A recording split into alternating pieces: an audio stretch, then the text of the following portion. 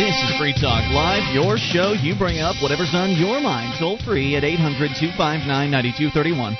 That's the Packet8.net toll-free line for you, and it's Ian here with you. And Mark. 1-800-259-9231. Join us on our website, freetalklive.com, the place to go to find a lot of stuff for free. You know those other radio talk show hosts, they want to charge you for accessing their websites.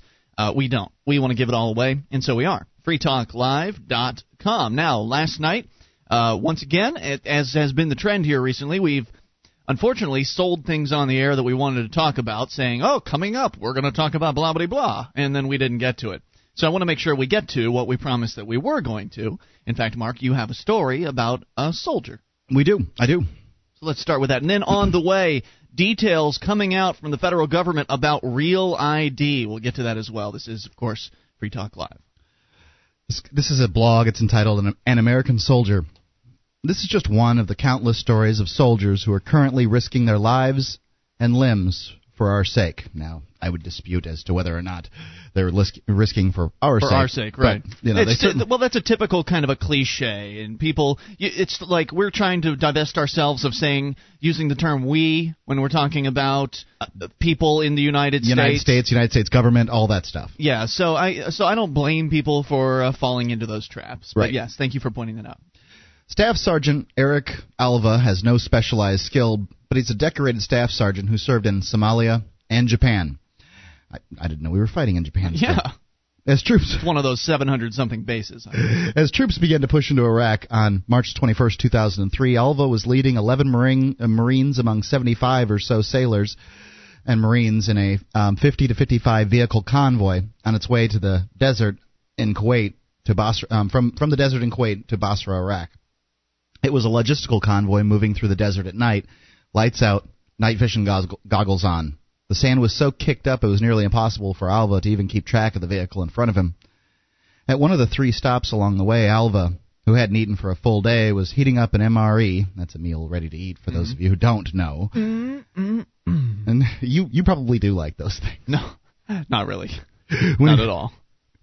When he went to get something out of his Humvee, I took maybe a step or two, Alva said, and then this explosion went off. It was a landmine.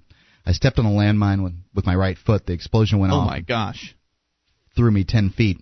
I was in severe pain. His hearing was temporarily lost, so he couldn't hear his own screaming. Wow. His hand was covered in blood. The tip of his index finger on his right hand was blown off, and the nerves had been damaged forever. Marines ran to him. They lifted my left foot and cut the bootlaces from the bottom. They lifted my heel, and they took the boot off from the heel, and they never touched my right leg. So I remember asking the chaplain, "What's wrong with my legs? What's wrong with my legs?" The chaplain, because he had chaplains with us, he said, "There's nothing wrong. You're fine. You're fine." But he wasn't. That's the right thing to say in that situation. In fact, yeah, it can help him keep from going into shock. Evacuated to Kuwait by helicopter, Alva woke up hours later in post-op recovery room. His leg was gone. Ooh. I don't think such a man should be kicked out of the military for being openly gay. Do you? Today, Alva will be in Congress asking for the ban on honest homosexual soldiers to be lifted. He's one of them. Lift the ban. Now, wow. It's interesting to me that soldiers, the Marines don't seem to be having any trouble, but certainly the Army is. The Army's having trouble recruiting people. But they've been having trouble. They have tossed out thousands in the last decade since Don't Ask, Don't Tell. They've tossed out thousands of of gay people, suspected gays, not even openly gay. Really? Yeah. And it just seems so silly to me to pick this particular thing that you can do anything else in the Army. Well, you can't be openly gay, apparently. Yeah, it is really silly. I mean, they're starting to let felons in more so than they've ever done in the past. I don't see why they shouldn't. Not to say that felons are bad, but in the view of the public eye, right. Felons tend to have sort of that nasty flavor. Are felons better than gay people? Right. I can see that question. So yeah, it's really sad. And now, was this guy gay? Did they know he was gay before the bomb went off, or did it come out afterward? I just thought it was a moving story. I don't have any facts on. Yeah, I'm curious about that. I mean, if they'd known he was gay beforehand, they would have kicked him out, presumably, because that's what they've been doing. Yeah, I mean, guys can make it for a period of time, and then they'll, for whatever reason, they kick them out. I know that if I had accidentally or foolishly joined the military when I was younger and got and decided that this was not for me, I think I'd go gay. If that would be my ticket out of the military, my ticket out of my indentured servitude. Seems like a good way to go about it. Yeah, no, I'd rather be in the military. Really? I'd rather be in the military than do what it takes to go gay. I don't know what does it take. You just tell your captain you've gone gay. Oh, I see. You're just going to swish around a little bit. Yeah, I'm a gay man now. Well, what if he says, "All right, well, put this in your mouth, son." Yeah, whatever. I'll put this in my mouth if you let me sign you sign something that says that I'll be kicked out of the military. Yeah, I don't think so. So this guy, I wonder. Now, okay, this is a question. I know you say the blog doesn't answer it, and maybe what we could do is do a Google search on his name, see if we can find some more news stories about him. But I wonder if he somehow came out of the closet after the fact. Like, okay, this explosion happened. He lost his leg. They patched him up, and then he came out somehow and let everybody know that he was gay. And then they're going to kick him out of the military. We've talked about the VA, the Veterans Administration, here recently on the show, and how, inept they are, and how apparently there's been an expose recently showing that they're completely neglecting many veterans that they're supposed to have the responsibility of taking care of. But I wonder if you are injured in a firefight or injured overseas, and then you come out of the closet, is the Veterans Administration also going to reject you? No, I wouldn't think so. You wouldn't think so? I wouldn't. No. I would think so. Just seeing as how they've been treating gay people all along, they might just decide that you've nullified your so-called contract with the government. And remember, they can set whatever rules they want to. I mean, are the run-of-the-mill breadbasket Americans going to get really upset if the VA isn't treating the gay soldiers? I don't think so. No, I don't think they would get upset. So, I mean, there wouldn't be a huge outcry with the exception of whatever small gay military organizations there are out there. And if there are gay military organizations, then presumably their membership would be secret. Because if their members were outed, then they'd be out of the military. So, I mean, these guys are persecuted. These are one of the persecuted classes in America, and I think it's really sad. Yeah, it seems to be okay to do it. I guess I want to know from you, dear listener, if you think that this is an appropriate policy. And I'm sure there are plenty of former military, maybe even current military people out there right now who might have feelings on this. 1-800-259-9231 is the packet8.net toll-free line. I mean, they allow women in the military at this point. I mean, I guess one of the I don't know, I'm not a military expert, but it would seem to me that one of the excuses for not having women in the military before would be that they might distract the guys. Right, you put a woman in a unit, and she's going to get a lot of attention. Guys are going to be fighting over her, that sort of thing. Yeah. So I maybe their excuse is that they don't want any sort of sexual tension. But then again, if you've allowed women in, then you've allowed that sort of potential for sexual tension in the ranks. And if that's okay, then what's wrong with gay men or women coming into the military as well? What's wrong with that? Well, it's probably the animosity that some people feel towards gays is the military just doesn't want to deal with it. But the thing is they have gay people in the military right now, and the policy is keeping quiet. The policy is don't ask, don't tell. Right. Well, for God's sakes, what difference does it make then?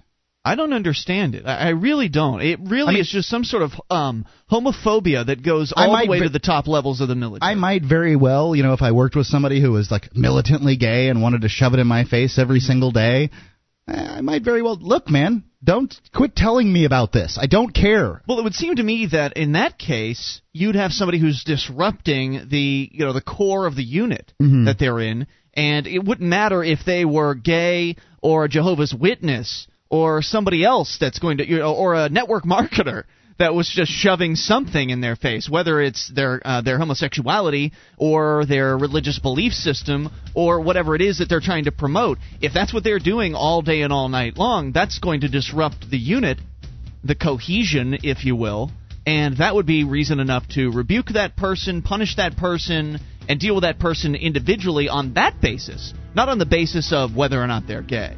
So I want to know from you how you feel about this at 800-259-9231. On the way, Real ID. The details have been revealed. This is your show. It's Free Talk Live. This is Free Talk Live, your show. You bring up what you want, toll free, 800-259-9231, the packet 8.net toll free line for you. It is Ian here with you. And Mark. 1-800-259-9231. Join us on our website at freetalklive.com. All the features totally free, bulletin board system included, about 200,000 posts, over 1,500 people interacting, and it's all for free at freetalklive.com. And February's winner of the Lysander Spooner Award, Radicals for Capitalism, A Freewheeling History of the Modern American Libertarian Movement by Brian Doherty, outlines both the history of libertarianism and its true influence yet to come. Check out this and many other books and videos on liberty at lfb.com. That's Laissez Faire Books at lfb.com. Talking about gays in the military. Mark, you read a heart-wrenching story about a young man who had his leg blown off by a landmine over in the Middle East recently, and when he came back, he came out of the closet, and he was decorated. He had some stars and stripes, etc. All that stuff they give out. Right, and turns out he's a gay man. And now the military is, of course, shunning him as a result of that. And I just want to know how you feel about that, whether or not you're in the military, whether you think it's right or wrong, because it seems to me to be totally wrong. It seems like if you're going to have a government that talks a good game about not discriminating against people, then shouldn't it set the example by treating everyone equally and allowing them all to so-called serve in the military as long as we're going to have this organization? I think that you should. 800-259-9231. Let's talk to Joe in Arkansas. You're on Free Talk Live with Ian and Mark. Hello, Joe. Hello. Hey, what's on your mind? It's a very interesting subject. I am a veteran. I was a combat photographer in the U.S. Army. Okay. I volunteered after coming from Portugal, and I was totally in love with America, with the ideology of democracy, of human rights, and I knew what it was like not to have any. So in order to feel like an American, I felt like just applying and going through the bureaucratic process wasn't enough. I wanted to give to this country and the American people a vouch of my passion and my belief in the things I felt that America stood for. And so unfortunately, you decided to join the military. Right. And it was a great time for me. I felt validated. And at the time, there wasn't really any issue of homosexuality. It wasn't an issue. How long ago was able to talk about or to deal with it, or just was invisible. And so I went through 6 years in the military without even noticing an issue. And then years later, all of a sudden, there is this big thing about homosexuality, and I go, geez, I went through, I didn't notice anything. And what can I ask when you were in the military? You say it was a while back. Yeah, I went in from 76 to 84, actually. So now, when you were in the military, did you notice anyone who was very clearly a gay man or woman at that time? Well, actually, no. I didn't. I noticed a couple of women that were gay but I felt like, okay, with all these guys around, they kind of just defend themselves, and so they get the rap for being lesbians just because they don't put out to the guys. And I see. One thing I noticed much more clearly was the way that they refer to the women as the whack, and they. It was so clear. There was like an entitlement. You are a chick, and we are guys. We should have the right to, pump you if we want to. Oh my goodness! It was horrible. But that was the game, and I didn't participate in it. I saw it to a certain extent, but just kind of did my thing. So, and now when it comes to the issues of homosexuality, I feel that it's such an hypocrisy when we are spinning and trying to take democracy and freedom and rights to the world. Well, that's not what we're doing. That's just the state line. We're not taking freedom to the world by dropping bombs on people. But nonetheless, you're suggesting. Exactly. Thank you. I was being sarcastic. Okay. Thank you for that. Okay. But you're.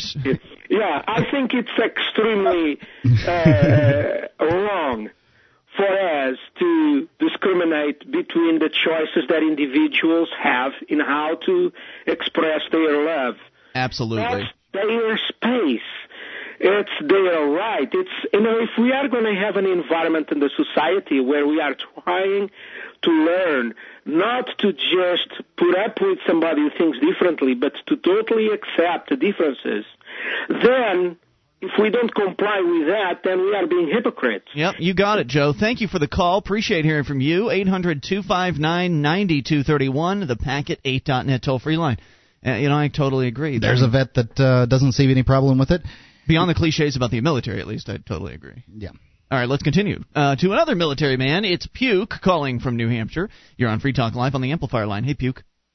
Good evening. Hey, what's up? Yes. Well, obviously, I just got out of the military a few months ago, and I have no real problem. I found out that one of the guys that I knew for about a year, we went to different stations, and I found out later that he got out on this whole gay thing. Really? And I don't know. I never knew anything about him being gay or if he was just using the system to get out before he was deployed.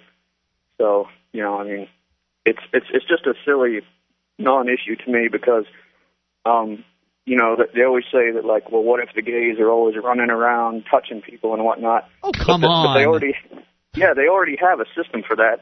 I mean, if you have a woman or a man, if you are a woman, and soldier, and she comes around and is, sexually harassing you or something, they have, what they call equal opportunity in place where you can make a complaint and it's an unwanted sexual advance, regardless of who it's coming from. Are you telling me that they have all those young guys together, guys in their 20s, and even the heterosexual guys don't sexually harass each other?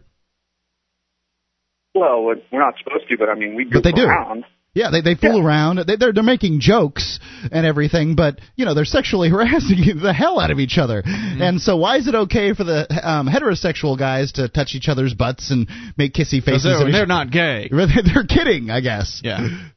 Right. Well, yeah. So, and especially this guy that we were talking about, or you were talking about. Obviously nobody had a problem, and he had a fairly successful career up until the point that he told somebody he was gay, and then bam, it's over. It. Huh? Yeah. It seems to me that a gay man or a woman has a lot of courage if they're going to join the military as a homosexual, because I would get the feeling, just based off of just the stereotypical Army dude. Like, I'd get the feeling that they're very unwanted there. These people are very homophobic. They're very anti-gay, and it seems to me that to join and to join the ranks of people like that, to be around people like that all the time, and always having to be quiet and keep secrets and not reveal yourself for who you truly are. I think that's a pretty courageous act on its own, just joining the military as a gay person. Yeah, that's true. It would be pretty hard. I get the feeling there's a lot of hateful people in the military, and I think it's sad. Puke, thank you for the call. Pretty true. Appreciate hearing from you. 800-259-9231. You can take control of the airwaves. On the way, Real ID. The details are out, and we'll give them to you here in moments. This is your show. It is Free Talk Live. You take control and bring up anything. With your help, we can spread the message of liberty around the world. Consider becoming a Free Talk Live amplifier for just $3 a month now at amp.freetalklive.com. If you can't afford it, keep enjoying us for free. If you can spare the $3, visit amp.freetalklive.com.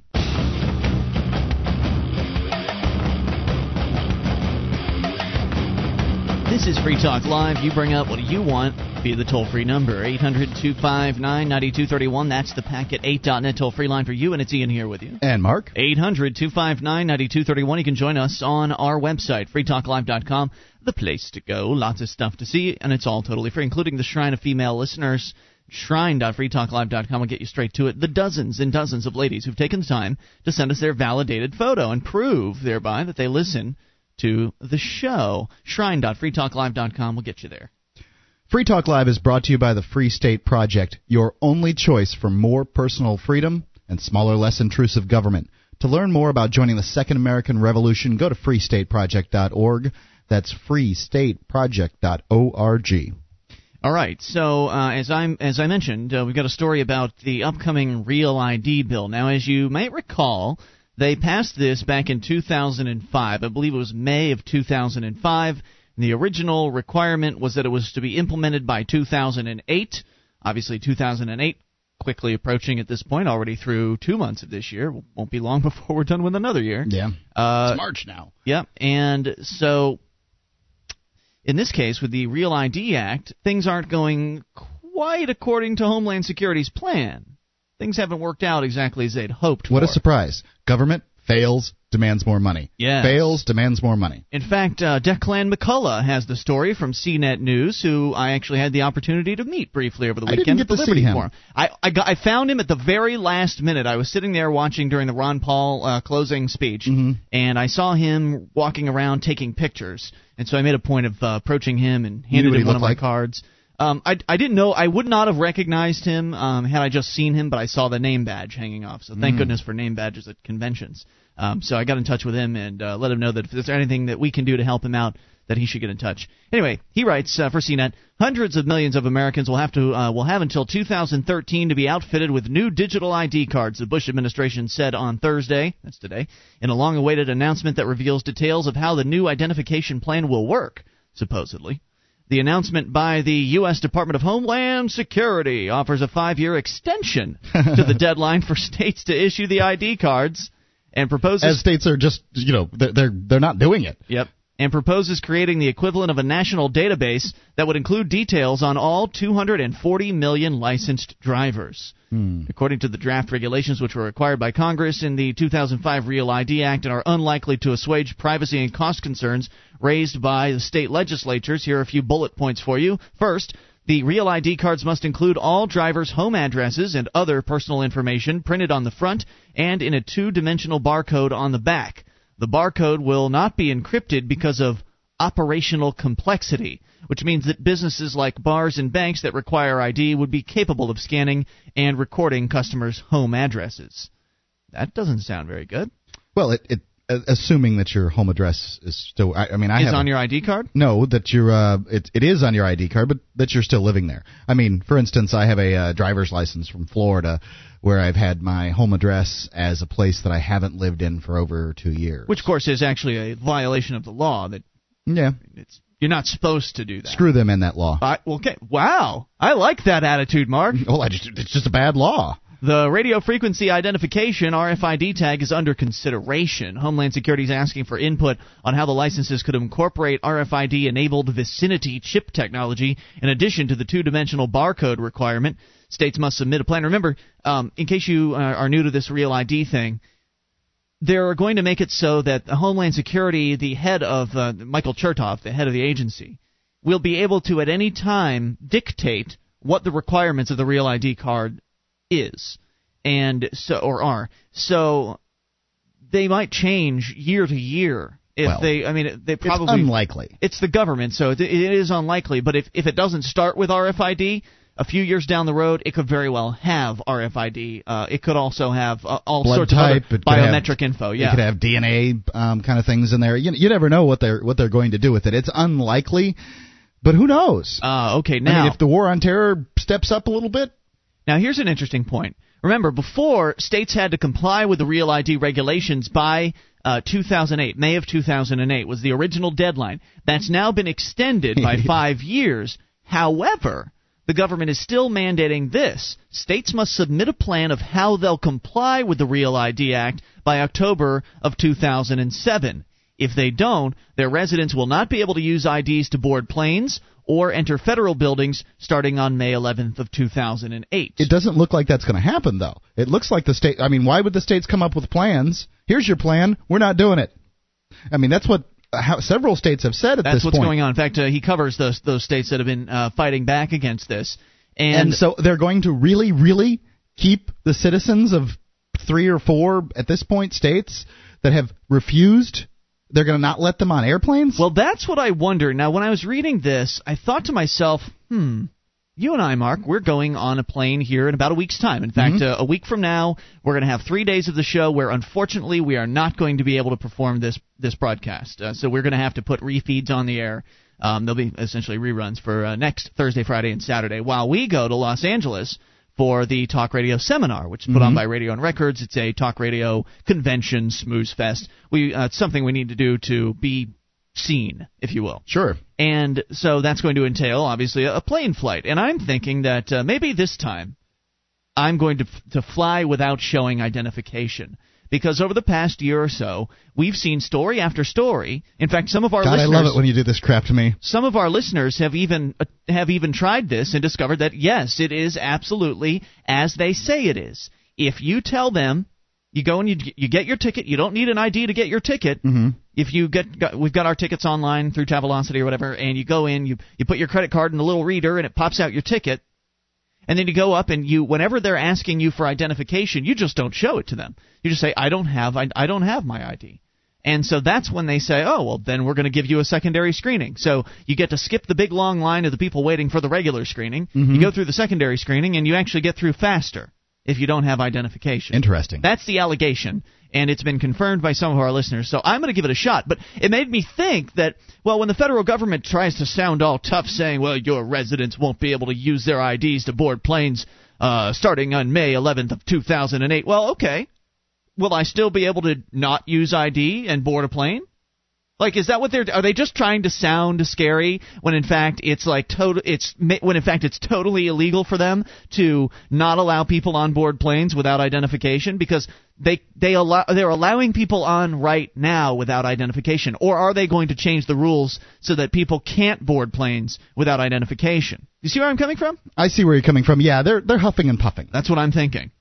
That's all they're doing. I mean, what else could they be doing? Homeland Security is considering standardizing so-called a unique design or color for Real ID licenses, which would effectively create a uniform national ID card. And remember, the original selling point on this plan from the federal government was, oh, this isn't a national ID. Each state is still going to be producing this. Just as long as they have all the same information, then they'll be qualified. But now they're already talking about changing the plan to make it so they all look the same. So the only difference will be mine says Florida, yours says Mississippi, or New Hampshire, or whatever. Right. Could very well be the same color scheme and everything. You know, just the word at the top. That's what they're talking about. Thursday's draft regulations arrive amid a groundswell of opposition to the Real ID Act from privacy groups, libertarians, and state officials. On Wednesday, the National Governors Association endorsed a bill by Senator Susan Collins from Maine that would reduce Homeland Security's power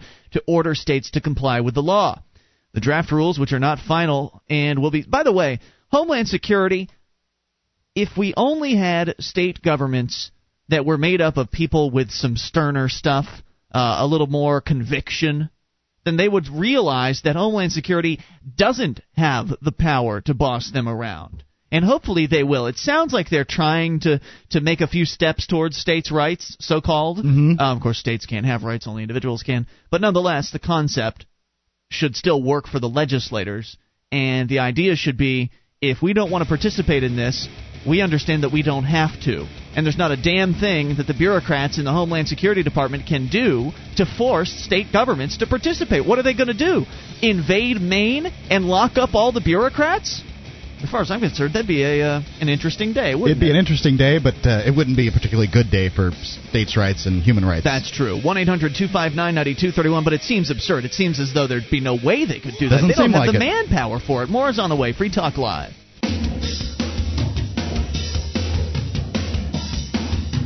This is Free Talk Live, your show. You take control. Bring up what you want. 800-259-9231 is the Packet 8.net toll-free line, and it's Ian here with you. And Mark. 1-800-259-9231. Join us on our website, freetalklive.com. All the features there are totally free, though we do ask that you voluntarily support the show by voting for us. It is another month, this being the very beginning of March, and that means that the vote totals have reset over at podcastalley.com, which is one of the premier podcast ranking websites. I mean, it's more than just rankings. There's a lot there for podcasts. In fact, I think according to their statistics, the total number of podcasts listed on their site is right around 30,000 podcasts. That's a lot. Yeah. And so it's hard to be a standout when there's that much competition, but thanks to your votes last month, we dominated the charts at number one for almost the entire month of February, all the way up until maybe the last 4 or 5 days. when the Mugglecast, yet again, the Harry Potter guys, surpassed our program, and they won by about 200 votes. But we set a record, and we set a record back in January for total votes cast, and we set another record last month for total votes cast, this time with over 1,660 total votes. So we're really closing the gap, because it used to be that we would get maybe 700 to 800 votes, right? And that's double. And the Harry Potter guys would be up there in the 1,600, 1,700 range. So we've really caught up. Still wasn't quite good enough to finish the month at number 1, but with your vote this month, we can do it. And so we need you to go to vote.freetalklive.com, whether you're whenever you're in front of your computer or your at work computer.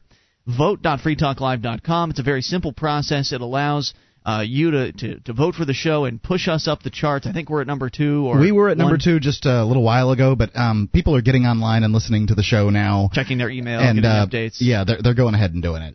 That's good. We're at 26 above. So we're number 1 right now. Yes, that's correct. That's good, but we still need to continue the momentum. We've got to push past where we were last month. We need to get more than 1,600 plus votes this time. So we're going to need your vote, and then we're going to need some votes from your friends as well. So please, once you're done voting, head over and send some instant messages, send some emails out, ask some friends and family members to vote for us as well at vote.freetalklive.com. Makes a big difference for us, because when we're number 1, that means more new people finding the show and therefore discovering the message of freedom and liberty. And speaking of freedom and liberty, it is under attack, as always, by, well, the usual opponent, government.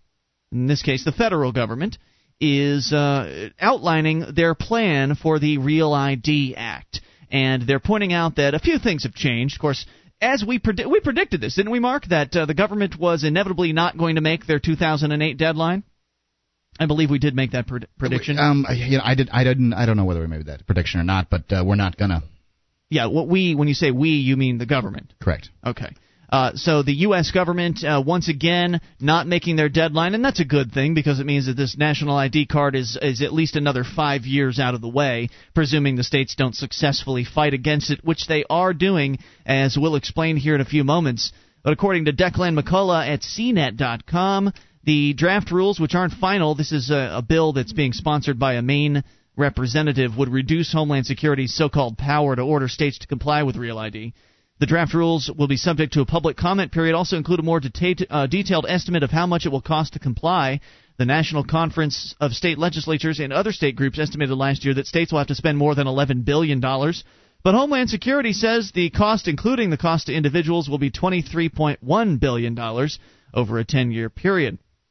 Another section of the 162-page regulations says that states have until be some riveting reading. December of 2009 to certify they're on the path towards fully complying with the Real ID Act. Again, or else the suggested punishment is going to be that people aren't going to be able to fly, and people will not be able to enter federal buildings. You won't be able to be part of normal society if you don't get one of these cards. Yeah, it is ridiculous. You know what they're saying now that's extra absurd is that, well, states have to submit a plan of how they're going to comply by 2007. If they don't submit the plan, then their residents won't be able to use IDs to board planes or enter federal buildings starting in May of 2008. But earlier they said they were extending the deadline for compliance to 5 years out from 2008. So you've got until 2013 to actually comply. So in between there, if you don't submit that plan, then there's going to be all kinds of people that aren't going to be able to do business at the federal buildings with their regular ID cards, because they wouldn't even have the opportunity to yet acquire the Real ID cards. So you're just going to shut people out from coming into federal buildings? As far as I'm concerned, that's good news. People can't go to the IRS office anymore. I guess they can't go to the post office, but who really cares anyway, right? 800-259-9231. A lot of people are going to be very upset if they can't go to the post office. Well, the post office will probably still continue coming to them.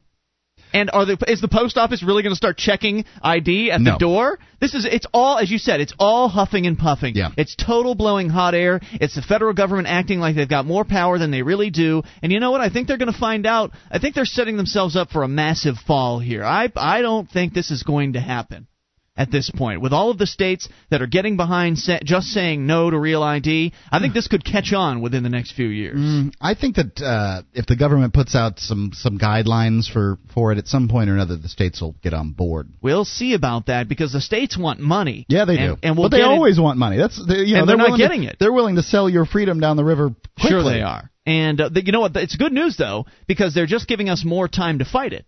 Like, you go ahead, extend it 5 more years. That's fine. Oh, yeah, you're really serious about not letting people into your buildings and get on airplanes. That's why you've extended it 5 years, right?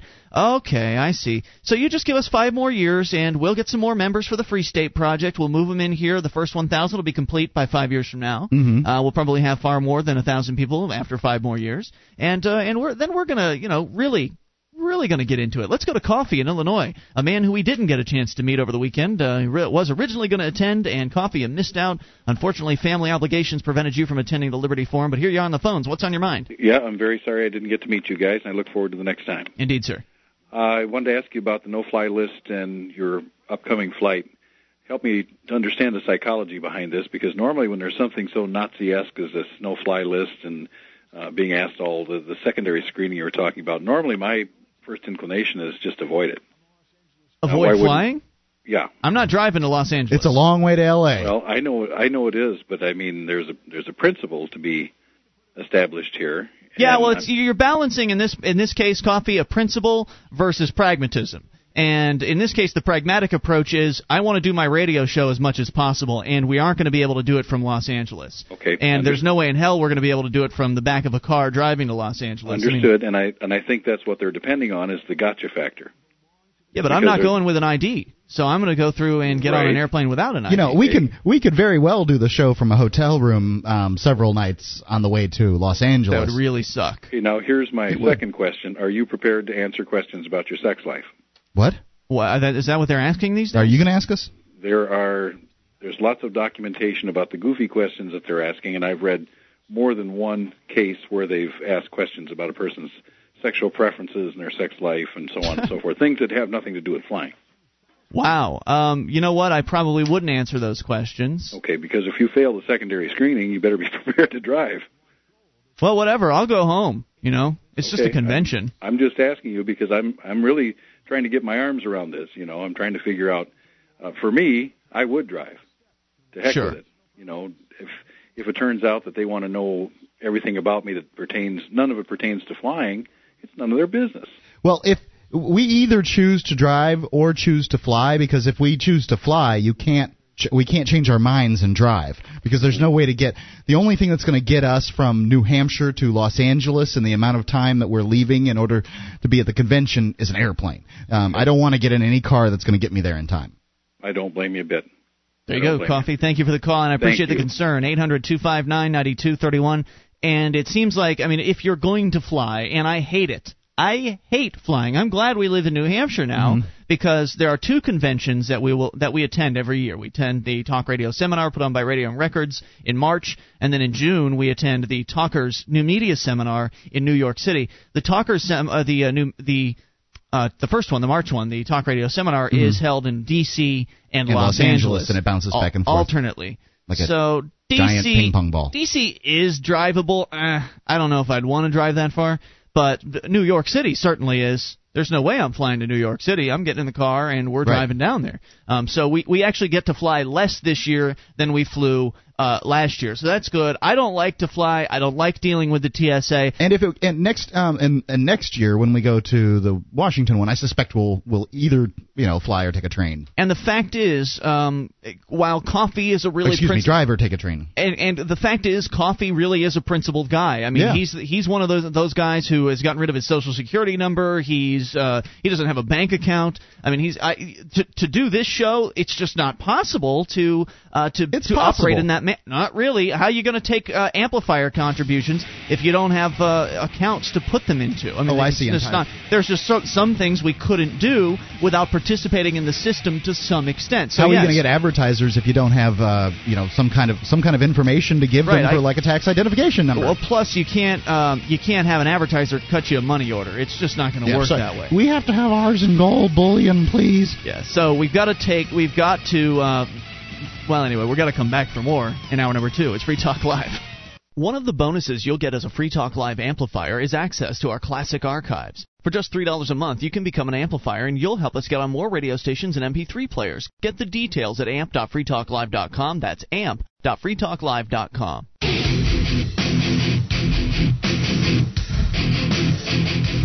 This is Free Talk Live, and we're kicking off hour number 2. You can take control of the airwaves toll free at 800-259-9231. That's the Packet 8.net toll-free line for you. 1-800-259-9231. Ian here with you. And Mark. You can join us on our website at freetalklive.com. All the features totally free, the way a good talk show website should be. That's freetalklive.com. You know, we were talking last hour about the Real ID program. There's news out. The federal government's changing the rules a little bit on this, and we brought this story to you. And I said we were going to continue with it, but I was reading through the rest of the article, and it's really just more of a rehash of what's happened within the past few months. And as you know, if you've been listening to this show, that there have been a handful of states, Maine being the most noteworthy of them, that has essentially come right out and said, nah, not interested in this Real ID thing. Thanks, but no thanks. See you later. And so that situation continues to develop, with Maine encouraging and inspiring other, usually cowardly state governments to actually stand up and defend the privacy, defend their citizens from this encroachment from the on the part of the federal government. I think it's just luck that they're defending their citizens. They're really just defending their budgets. Yeah, well, that's true. They're defending their bureaucrats. Oh my God, we can't ask our bureaucrats to work without at least $10 or $15 million. I was just trying to give a little bit of credit to these guys. Yeah. I mean, normally they don't deserve it. Normally, though, they cower in the shadow of the federal government, and in this case, they are, for whatever reason, they are standing up and saying no. And I don't know if the feds are going to come up. I like that part. That's right. And I don't know if the feds are going to all of a sudden dig into the taxpayer coffers, take a few $1 billion away from the military, and send that to the states to shut them up. I don't know how this is going to pan out. But one thing that is for sure is that the deadline has been extended by 5 years, and that's as I predicted. The government always slower than they expect. Things always take longer. Things always cost more than they're expecting. And in this case, it's all turning out to be just the same old crap. Just a different program. And so Real ID continues on very slowly. We'll continue to bring you the latest updates in regards to that. But also in the news from Boston, the most laughable city in America. You remember earlier I guess it was an entire month ago at this point, that the whole debacle with the light bright signs, the Aqua Teen Hunger Force signs that were placed around something like 13 different cities around the country. They were up for 2.5 weeks, 3 weeks, before finally some paranoid person in Boston thought they possibly were scary or a bomb or something, called in the Boston Police Department, and they went in and blew a couple of them up, and then they spent $750,000 taxpayer dollars to shut down half of the city and go into freak-out mode over a couple of light bright boards. I mean, just proving that apparently Boston is the stupidest city in America. And now there's more proof, right, Mark? Not the city itself, just the bureaucrats. Boston bureaucrats. Well, I mean, I don't know. The city, the citizens have to bear some responsibility. I mean, they did, after all, consent. They're still consenting. They're consenting to these idiots, right? I don't have a lot on this, but it's apparently a suspicious package was found chained to a post in Boston's financial district. And really? It's been detonated by the police. I think you've probably seen these before. Traffic counters.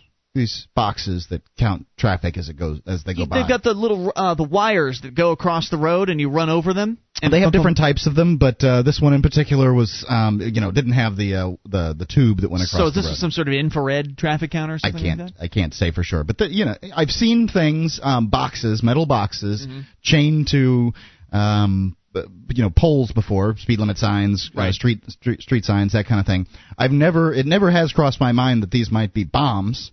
But apparently, somebody thought so. Yeah, the cops in Boston decided that was the case, and they blew one up. So now you have the bureaucrats blowing up their own stuff. I mean, this is how incompetent these boobs are. Wow.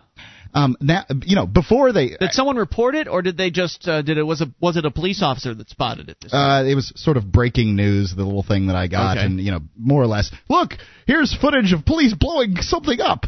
Yeah, you know how the news is. Yeah, so they were very excited about the thing being blown up, and that's about the end of it. I'm wondering whether Turner Broadcasting is going to have to pay for this too. I don't know. I wonder how much it costs to blow that thing up. Is that $100,000? Who are they going to get to pay for this? Oh, the taxpayers, of course. Well, I mean, the taxpayers paid for the box. The taxpayers paid for all that stuff, right? Previously, but now, what are we going to do? Somebody needs to be held responsible for this box. Oh, that's not going to happen. This dangerous box that was scaring them. See, this was my point previously. Is now they're blowing up their own stuff. Right. I mean, this is how dumb they are. Yes, they are dumb. These are the people that are protecting you, so-called. I mean, here the flashing box, the light bright board could be a bomb. This, traffic counter could be a bomb. Anything could be a bomb. I mean, shouldn't the Boston police just be going around and blowing everything up? Apparently. I mean, by their logic, yes. It's just so ridiculous. Yeah, it really is. There could be a bomb in my car. Please don't blow it up. It's amazing. I mean, you're right, Mark. I mean, your car could very easily have a very large bomb in the back compartment, and no one would ever be able to see it. I mean, really, do these police really think the terrorists are going to blow up a stop sign? I mean, wasn't it attached to some sort of road sign on the side of the road? Yeah, it was chained to it. I mean, with a very, very large chain. I mean, even during rush hour, a bomb that's chained to a stop sign is only going to take out so many cars. There are far better ways to engage in terrorism than a bomb by the side of the road. I mean, but these people don't even understand how, this bomb isn't going to do it unless it has shrapnel in it. I suppose that it could kill some people if it was detonated at the right time, somebody going by. But it's not going to blow up a car. You put a bomb this size, full of plastic. It's not going to blow up any cars. Take out the stop sign. Yeah, it will absolutely do that. It's probably going to pick up some stuff and there's certainly going to be some damage and everything. But no. I can just. It's just out in the middle of everything. I don't what I find very difficult is putting myself in the role of the police officers who are responding to this call, or whoever it was that saw this, or the bomb squad. Well, the police officers definitely responded. I just get the feeling that they really take themselves very seriously. Mm-hmm. We've breaker. We've a suspicious package 103436. Please advise. Sending out bomb squad. Please wait. Don't approach the package. Mm-hmm. Keep the citizens away from the area. I mean, really, it's just nuts what's going on in this country. And how someone can look at a story like that and say, boy, thank goodness the government's here to keep us safe. What would we do without them? My God, they're blowing up their own traffic stuff just to keep us safe. I mean, it's so ridiculous. When are they going to start killing themselves, like killing each other? I want an intra-government war to break out. I want one government bureaucracy to think that another government bureaucracy has been invaded by Al-Qaeda and just start attacking one another. That DOT guy over there could have a wad of plastic surgically implanted in his abdomen. Yeah. Get him, guys! Well, you know how the bureaucrats don't like one another. Let's take it to the extreme. Government deathmatch. It's ridiculous. 1-800-259-9231. Are you somebody who's listening to this show, maybe for the first time, because it would seem to me that if you've listened to the show for a little while, you couldn't possibly come to this conclusion? But are you somebody who actually thinks the government will keep you safe? If you are that person, I want to hear from you at 800-259-9231, the packet8.net toll-free line, 1-800-259-9231. And if you are that person, someone who believes the government can keep you safe, can you cite instances of the government actually successfully keeping you safe? Because this is comedy material. This is bad comedy. I was just talking to somebody today, and my point to them was, just tell me anything the government has done well, because all that I can tell they do is they do a mediocre job or fail outright and demand more money in order to do it. Yeah, their mediocre job, always costs 3 to 4 times more than what the marketplace would actually spend. Oh, if you're lucky. Yeah. And the government programs cost 3 to 4 times more than they even estimate. So, I mean, they just go, it's crazy what goes on. And it's just amazing that the American people can look at stories like this, and they might joke about it. They might joke about it around the water cooler, right, in the morning. Boston businesses. Oh, did you hear those idiots in Boston Police Department? I don't think they even bother. Did you hear those idiots? They blew up their own sign. They blew up their own traffic counter. Aren't they stupid? Well, you know what? You keep electing these guys. Or, if you're not electing them, you don't do anything to put a stop to it. The thing is you're just going... an elected bureaucrat can't make it more efficient and better. You just can't make government efficient because they're not motivated. They believe that government can be efficient. They believe that if they just elect somebody different, all of a sudden the whole system will change, and it won't. More on the way. You take control of the airwaves. Bring up anything. Is government keeping you safe? It's Free Talk Live.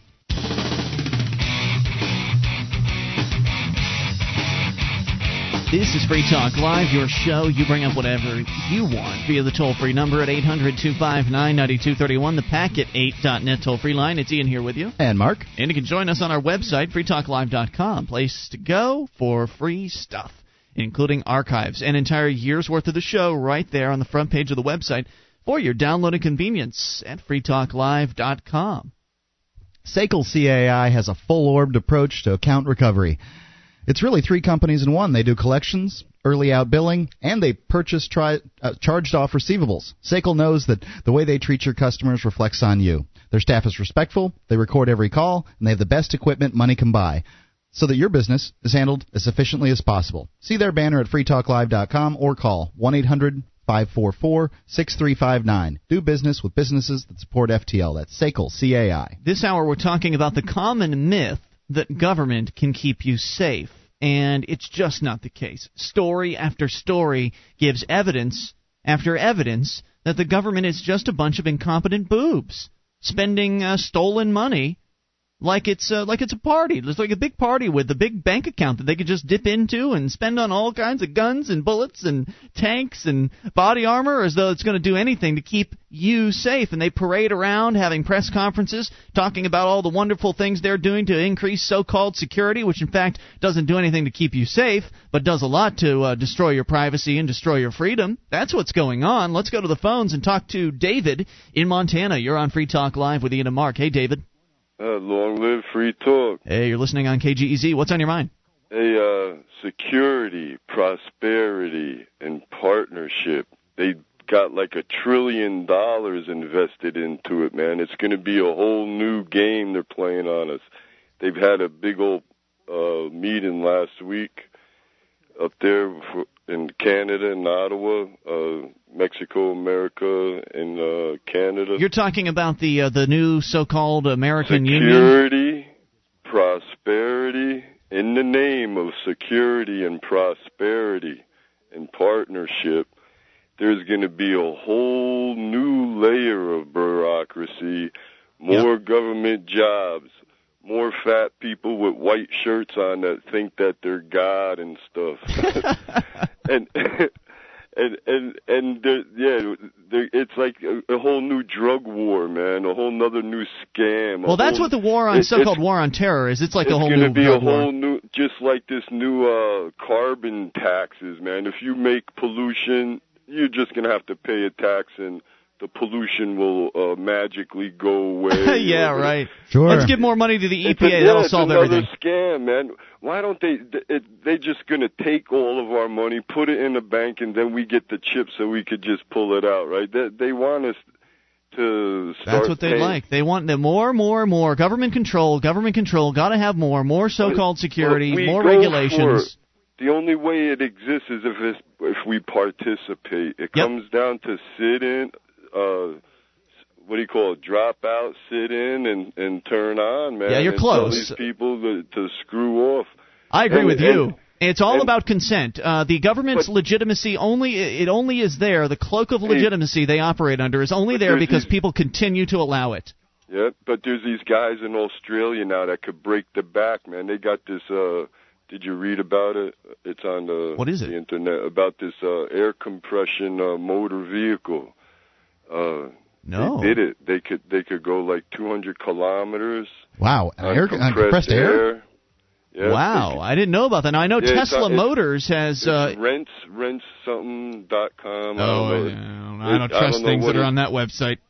There might be good information there sometimes. I don't know. But there is Tesla Motors. I know about them, and they're doing not air-powered stuff, but they're doing electric stuff. Yeah, electromagnetic motors. Well, there's this guy on Johnny Carson in 1982. He had one right on the stage of Johnny Carson, and it could make enough electric for 5 houses. I remember watching it one night. Way cool. Dave, thanks for the call, man. Appreciate hearing from you. 800-259-9231. There's some pretty exciting things out there in the world of automotive development as far as alternative fuel and all of that. And if we just get the government out of regulating these things, maybe they could develop a little bit faster. The oil companies get money for to look for new deposits of oil and that kind of thing. I mean, is that fair? Are the solar companies getting money to? Not that they should be, but right. It's not fair. There's not a level playing field in energy out there. There can't be a level playing field because politics is politics, right. And it allows politically elected people to reward their friends and punish their enemies. And if their friends are the oil companies, inevitably the enemies are going to be the alternative fuels. Mm. And it's not going to change until we do what Dave suggested, and that is stop consenting to this insanity. Stop consenting to this government. Again, in case you aren't aware, the only thing that separates government from the mafia is their cloak of legitimacy. The government is nothing more than an armed gang of violent people masquerading as though they're something else. Mm-hmm. That's what they have is they've got these PR systems in place to make people think that there's something special about their armed gang, to make them not realize that that's all they really are. They've got uniforms, they've got robes, they've got courtrooms, they've got this flags. Aura, they've got flags, they've got pledges of allegiance, they've got they run the schools, they run the roads, they're everywhere. So of course you think that they're supposed to be there. They've been there since you've been born. So they must always have to be there. Well, that's not true. They're an organized gang of criminals. And you know how I know they're criminals? Because they're using force on people. And that's wrong. It's just wrong to force people to do things. And that's what's going on. And this aura of legitimacy, also elections, are the other factor on a major factor to their cloak of legitimacy. So the idea is, well, you elected us to do this. You cast a vote, so therefore we get to subjugate you. It's absurd. Which came first, people or governments? Which came people. first?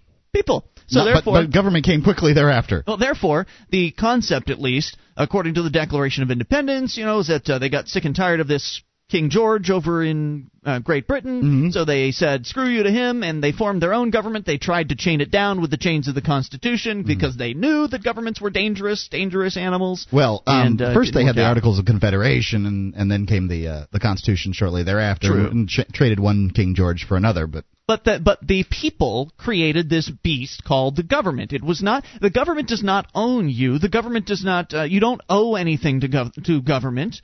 Government should not be worshipped. Government should not be lauded. It should be feared, and it should be fought against. It should be resisted. That's what should happen to governments. People need to realize, they need to wake up to the fact that this is an armed gang of people using force on innocents, and that's despicable. Well, I think that the government. I think the government's necessary, but you have to keep it all hemmed in as much as you possibly can. Get it down to the smallest bare bones that you need to. Right, because that worked really well. Because it's going to grow and grow and grow.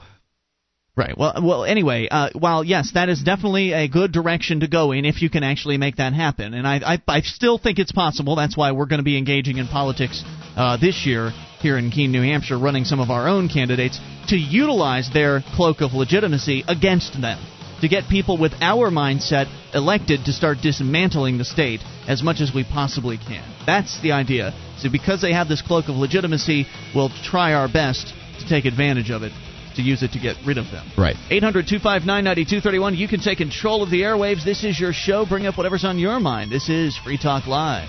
Would you like to help others find Free Talk Live? You can help us advertise, market, and promote the show at amp.freetalklive.com. Consider becoming a Free Talk Live amplifier now for $3 a month and get some cool bonuses at amp.freetalklive.com.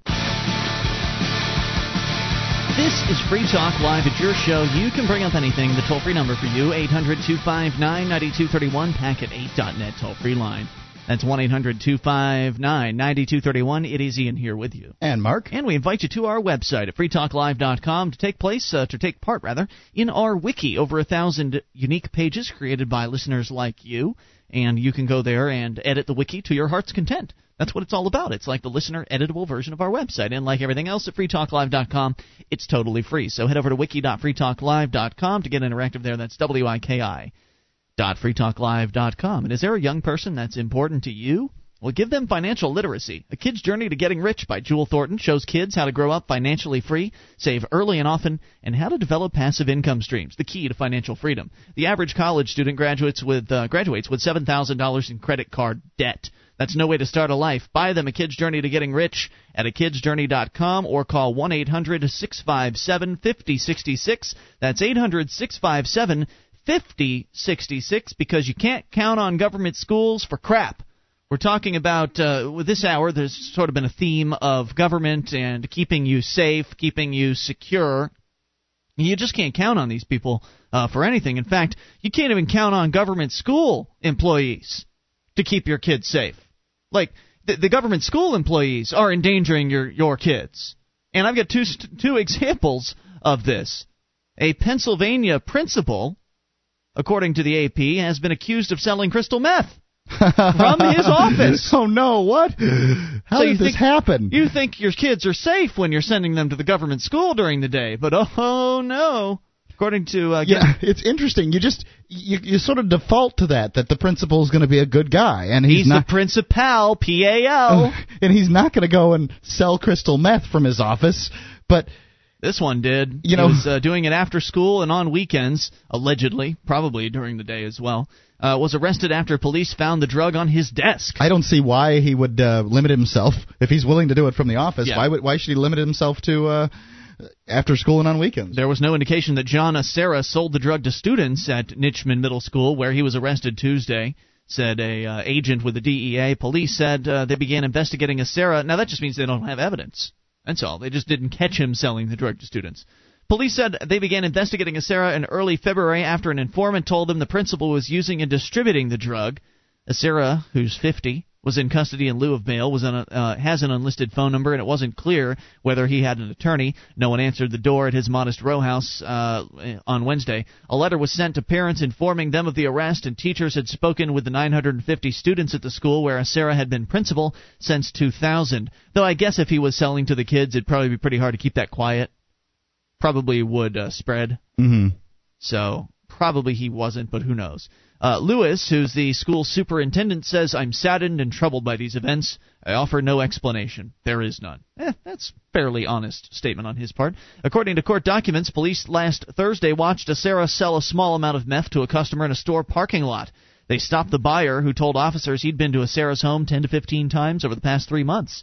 Officials said police then arranged for an informant to buy $200 worth of meth from Acera on Saturday in the parking lot of an Allentown drugstore, according to court documents. On Tuesday, police set up another $200 deal with Acera and the informant, who wore a listening device as he began conducting the transaction inside the principal's office. Acera didn't have enough meth to sell the informant, and he and the informant arranged to meet later that night to complete the buy. After the informant left the building, police entered Acera's office and found him sitting at his desk with a bag of meth next to a glass tube with meth residue and burn marks on it, according to the court documents. Also on the desk was the marked money the informant used to purchase the drug, the documents say. I wonder if he was smoking up in his office. What else was he doing? Yeah. Police say that they say it's really stinky. I don't know. I've never experienced it. Police said that under normal circumstances they would have made other controlled buys and tried to work their way up the drug network, but that they had to act immediately because of Acera's job. He says, "We felt that it was important to take him down as quickly as possible," said Martin. And so he has been taken down. The principal, who was, last time I looked, administrators, and principals are administrators in the school system. Administrators make a good chunk of change, and this is Bethlehem, Pennsylvania, so I don't know what their budget's like there, but you can pretty much be safe in betting that the principal was making at least twice as much as any teacher at the school. Teachers tend to make $30,000, $25,000 to $35,000 a year. I would say that that's a pretty safe bet. Newer teachers making, in the 20s, high 20s, older ones making more. And administrators usually make at least $60,000, in some school districts $80,000, $100,000 a year. So this guy, Mr. Acera, was doing pretty well. There's some district that is more than $100,000 a year. He was doing pretty well for himself, and they say that he lived in a modest townhouse. It's because he's been smoking up the rest. Well, that's just it.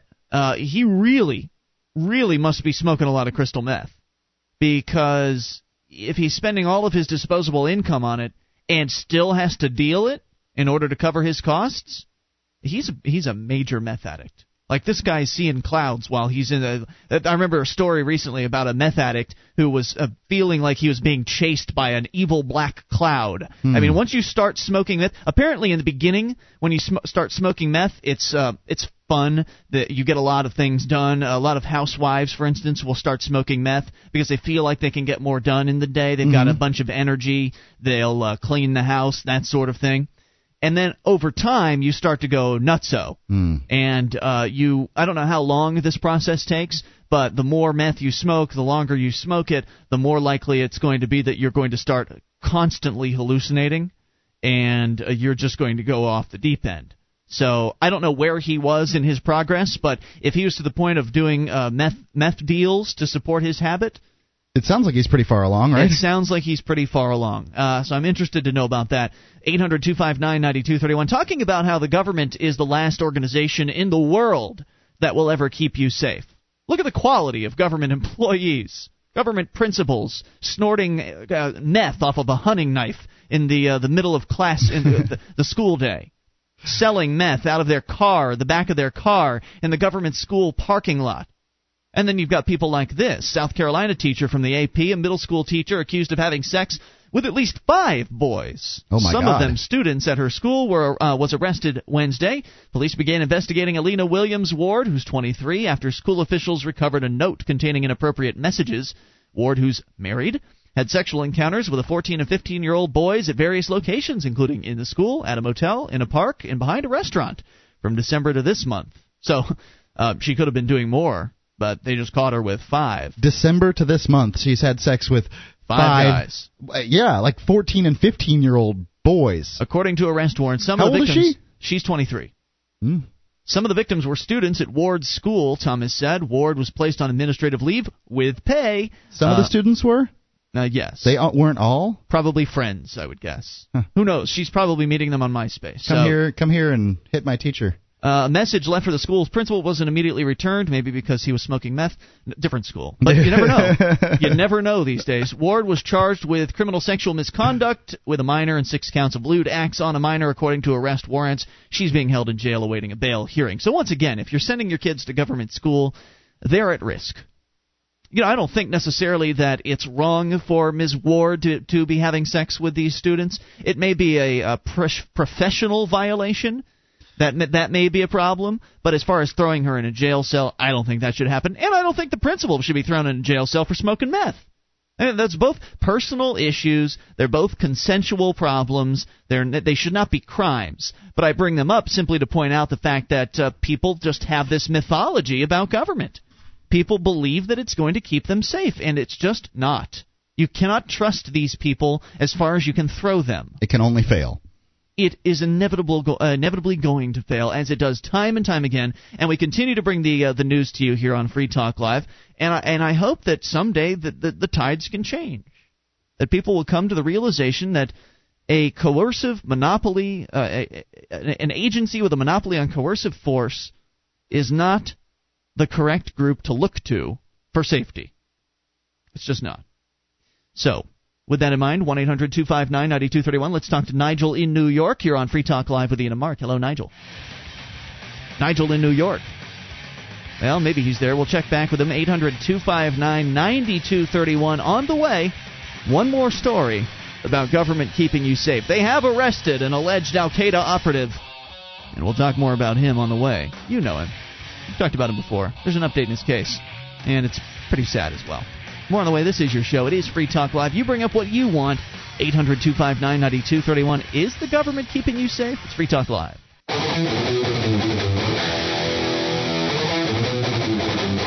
Free Talk Live is your show. You take control of the airwaves. Toll free 800-259-9231. The packet 8.net toll free line for you. Ian here with you. And Mark. You can join us on our website, freetalklive.com. All the features there totally free.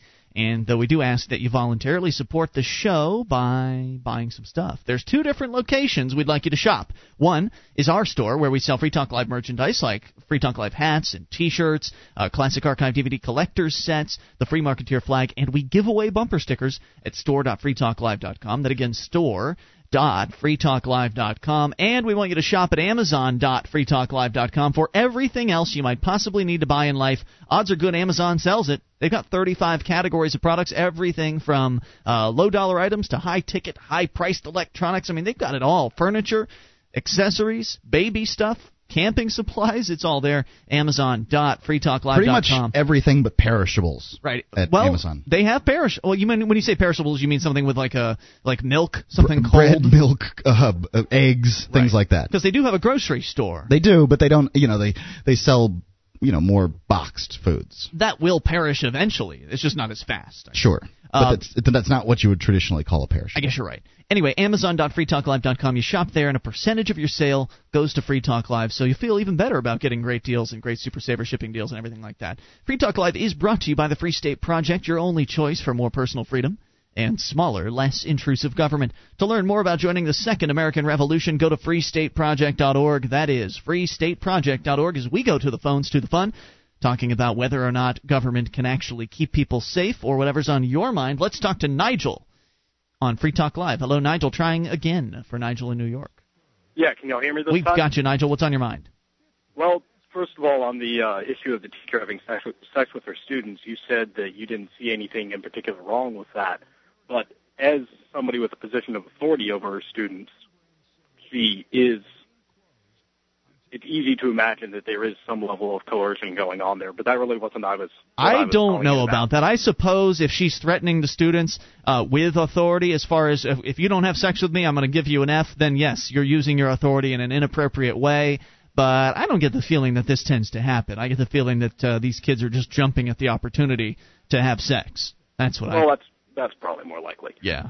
But what I was going to say is that I went to public schools, and my counselor in elementary school, he would sniff Sharpies regularly. He had this round table where he would sit with students, and there were a bunch of Sharpies on the table, and he would, occasionally pick one up and sniff one, and sometimes he'd, offer it to the student. And what?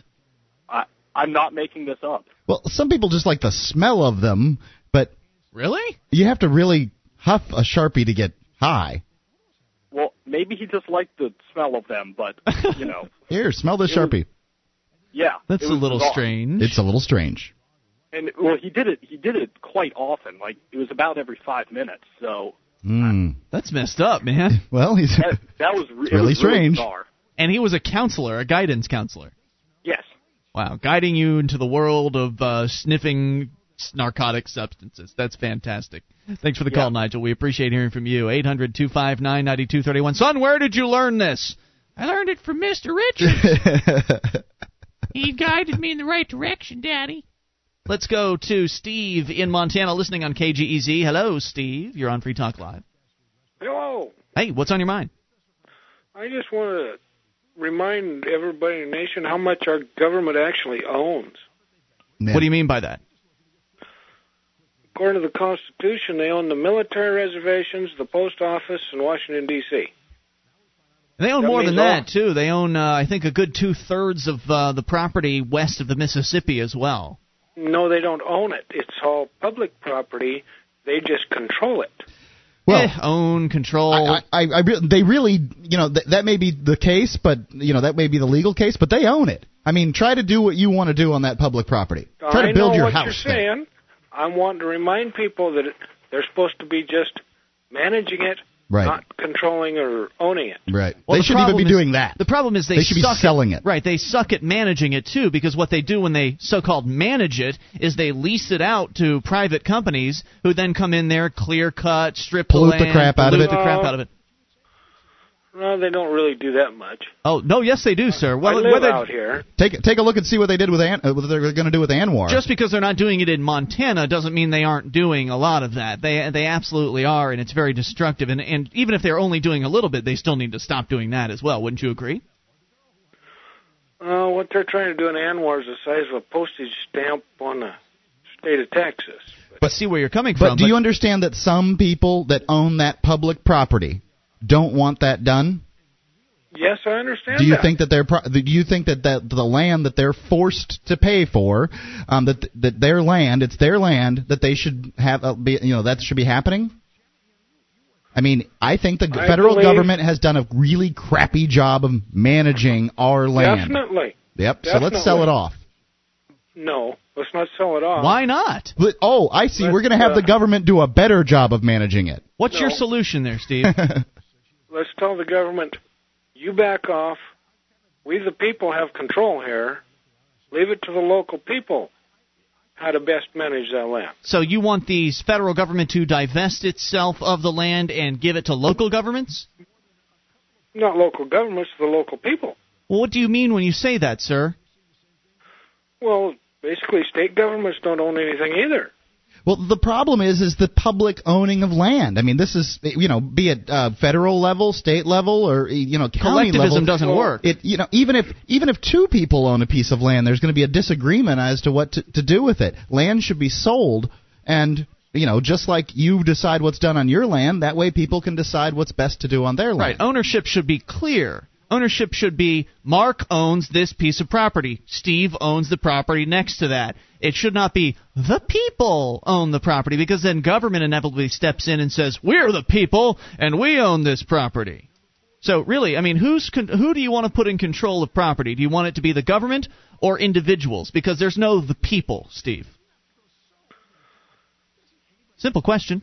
Oh, you're going way over my head on that one. No, it's because we've been inculcated with this concept of collectivism. Yeah, communism. Right. Yes, I know. Right, and so we need to divest ourselves of that concept, and it's hard to do, isn't it, Steve? Because we've been yes, it is. It's been drilled into our brains since day number one, since many of us went to government schools, and so everybody sort of believes that, well, Me it's democracy. included. Yeah, right. Oh, democracy's okay. Democracy's good. The people can own things. Well, it's not true. Common ownership sucks. The more people that own something, the more bad things can happen. And thank you for the call, Steve. Appreciate hearing from you. 800-259-9231. When an individual or a group of individuals, I mean, that's still better than the people. I mean, the Nature Conservancy is a group of individuals who have gotten together and said, we want to go and buy some land around the country and preserve it. That's what the Nature Conservancy does. They buy up environmentally sensitive plots of land that they want to take care of, and they take care of it. And I'm sure they have some sort of board decision-making process that where they decide which land to buy and how to take care of it, and it works for them because they're an independent agency that is not coercively funded. Therefore, it's not true collectivism. Look at the quote-unquote national parks here. Yellowstone, Badlands, just a couple, Sequoia. There's quite a few of them out there, and I don't know whether they're all those ones that I've named are national. I'm no expert in this, but people pay money every single day to go into these things. They are an attraction. Now they're poorly managed, and we end up paying more in order to maintain them than they manage to bring in funds. But are you telling me that a private organization, couldn't manage those national parks or parks even larger? Of course they could. There are private parks, and they would do a lot better than the government did. And they do a lot better. They'd have the right amount of employees because that would be because they have incentives. They have profits and loss. They have money coming in, and if they don't have enough money coming in, then they have to cut costs instead of just stealing more from people. Mark, you've got a quick story about another bad teacher, right? Yep. What's this one about? This one's out of Lewiston, New York. Another government teacher. Yep, from WBEN. A court appearance for the substitute teacher arrested after two fourth graders say they saw her using cocaine in the classroom. How do the fourth graders know what that looks like? I don't know. Joan Donatelli pled not guilty during her brief court appearance in Lewiston Town Court. Prosecutors allege a white powdery substance, which tests later proved to be cocaine, was found in the classroom February the 1st. Donatelli's lawyer, Angelo D'Amelio, wouldn't say his client had a problem with drugs, but did say she's getting help. So I say it's a conspiracy on the part of the fourth graders. I think they brought some coke in from their parents, put it on her desk, and then snitched her out. You think so? They didn't like her. She gave her a bad grade. Gave him a bad grade on the last math test. Brought the coke in, huh? Where'd a fourth grader get coke? Their parents. Oh, I see. Well, I mean, how else are they going to know what snorting coke looks like? It is very strange. I suppose you could have seen it on television. I suppose that's a possibility. After school specials, don't they show kids what these drugs are like? I didn't know that when I was in fourth grade. No. I guess kids these days, 1-800-259-9231. Hour 3 is on the way. The latest on Jose Padilla. It's not good news. You can take control and bring up whatever's on your mind as well. This is your show, 1-800-259-9231. This is Free Talk Live.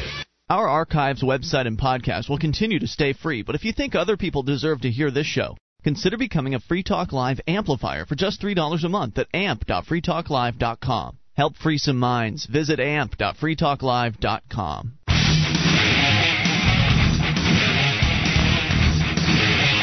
This is Free Talk Live, your show. You bring up what you want. Toll free, 800-259-9231. That is the Packet 8.net toll-free line for you as we launch into hour number 3. It's Ian here with you. And Mark. And you can join us on our website, freetalklive.com. All the features there completely free and free for you. That's freetalklive.com. I mentioned we've got an update on the Jose Padilla case. I know his name's allegedly pronounced Padilla, but I just can't bring myself to do that. Well, it's Padilla. A federal judge ruled Wednesday that, he should be happy I'm on his side, okay? It's going to be Padilla.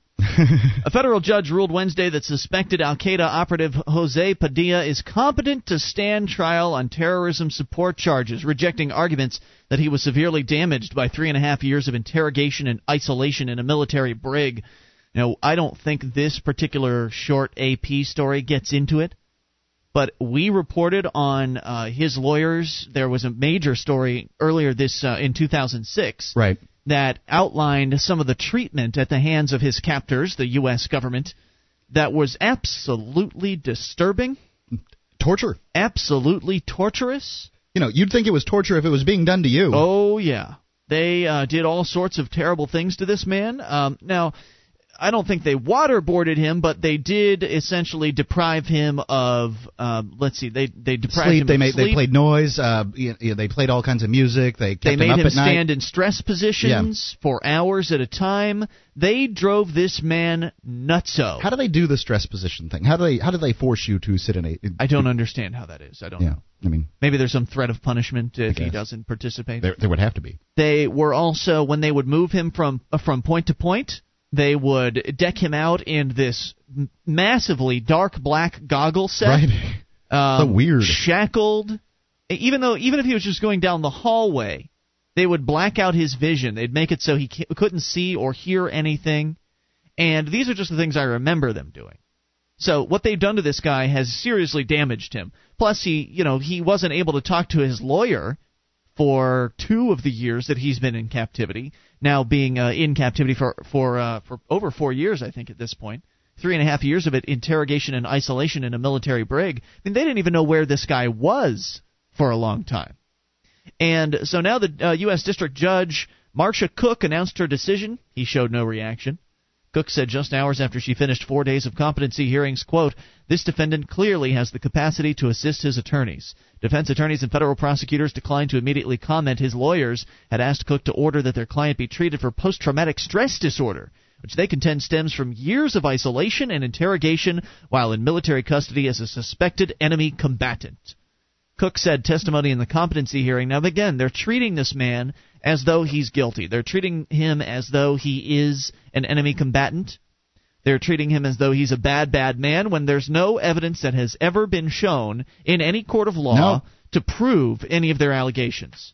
Ever. In fact, the only reason he's been charged is because there was a Supreme Court case that decided that they had to charge him with something. Or no, there was going to be a court case that was actually going to throw, what was it? There was going to be a Supreme Court case that was going to throw something out that was critical to the Bush administration, so they went ahead and charged him to head it off at the pass. Well, that way the case couldn't make it to the Supreme Court. I thought they were just going to force him to be, charged or released.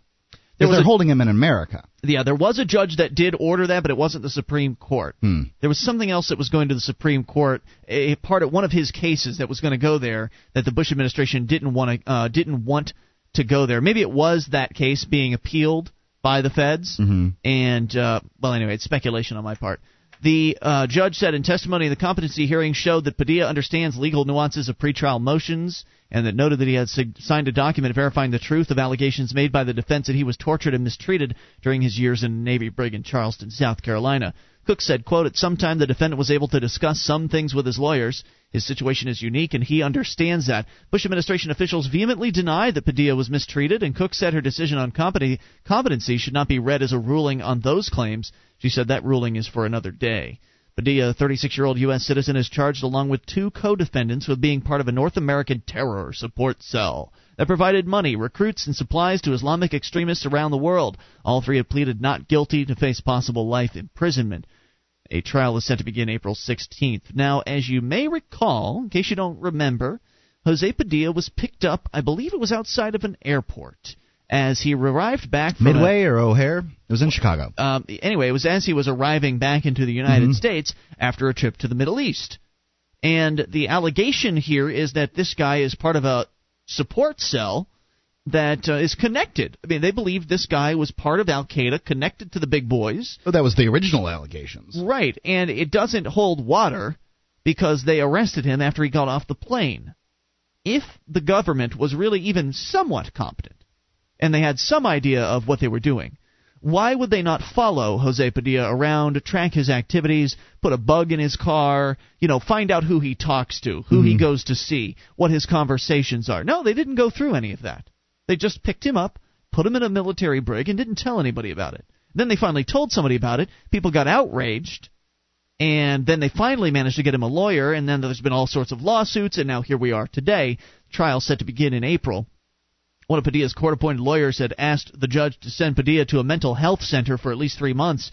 Quote, give him nothing more than any defendant deserves and receives in this country, said the lawyer. A court-appointed psychologist who works for the U.S. Bureau of Prisons rejected the defense's claim that post-traumatic stress disorder impaired Padilla's ability to assist his lawyers. Well, that sounds like he's not biased, is he? He's a court-appointed psychologist who works for the U.S. government and the Bureau of Prisons. That's not... There's not a conflict of interest there, is there? Well, no, of course. He's going to be unbiased. The psychologist concluded Padilla's competent, even if he has some anxiety and antisocial personality problems. Prosecutors contend that he, a Muslim convert, Padilla attended an al-Qaeda camp in Afghanistan that included indoctrination on resistance if captured, which, by the way, according to his lawyers, he has been a model prisoner. He has not been resisting. So if he was really indoctrinated by al-Qaeda to resist if captured, he hasn't. John Shipley, assistant U.S. attorney, suggested that indoctrination was behind his choice to not cooperate on some issues. Quote, that's a decision made by this defendant. That doesn't mean he's incompetent. This issue is whether the defendant has the capacity to assist.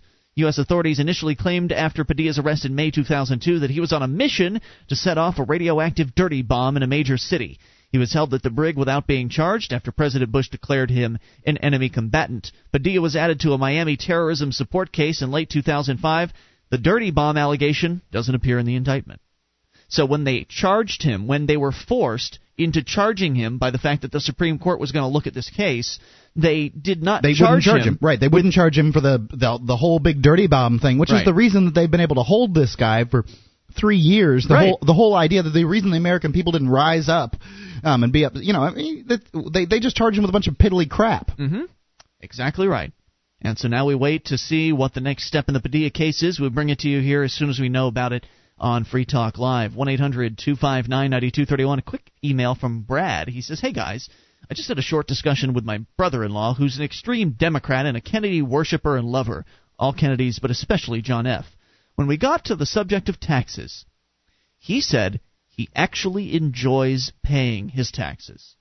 I was dumbfounded, and at the time I didn't really even have a good response. What do you say to someone like this? I feel he'll probably be unconvinced if I tell him charity would work for welfare and the military is too large, etc. What do you say to someone like that, Mark? I don't know. I don't. Here's what I would say. Would you like to pay mine? If it feels so good, if you like it so much, take my so-called responsibility. Sure, go ahead. My so-called you can have obligation. Mine too. I would leave it at that. I would sort of quip it back. Would you like to pay mine? And just leave it at that. I mean, if somebody really is that into the government to where they're claiming to really enjoy paying taxes, I don't think they're a prospect for you. No, I don't think they are either. I don't think you can do anything with that person. You could try. I mean, you could try asking questions. You can ask them things like, in a free country, can I not like the government? Sure. Well, if I don't like the government, should I have to pay for it? You could try to show them the gun in the room. You could try to show them that government is violent. A lot of people that support the Democrats support them on the standard Democratic message of we want to help poor people. maybe you could persuade him by showing him that the Democratic policies hurt those they're intended to help. But make sure you don't sound like a Republican, because then he'll just accuse you of being a Republican and shut off.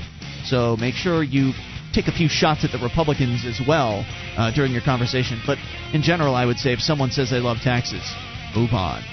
800-259-9231. You take control of the airwaves and bring up whatever's on your mind. This is your show. It is Free Talk Live. Truck nuts going to be banned. We'll talk about it coming up.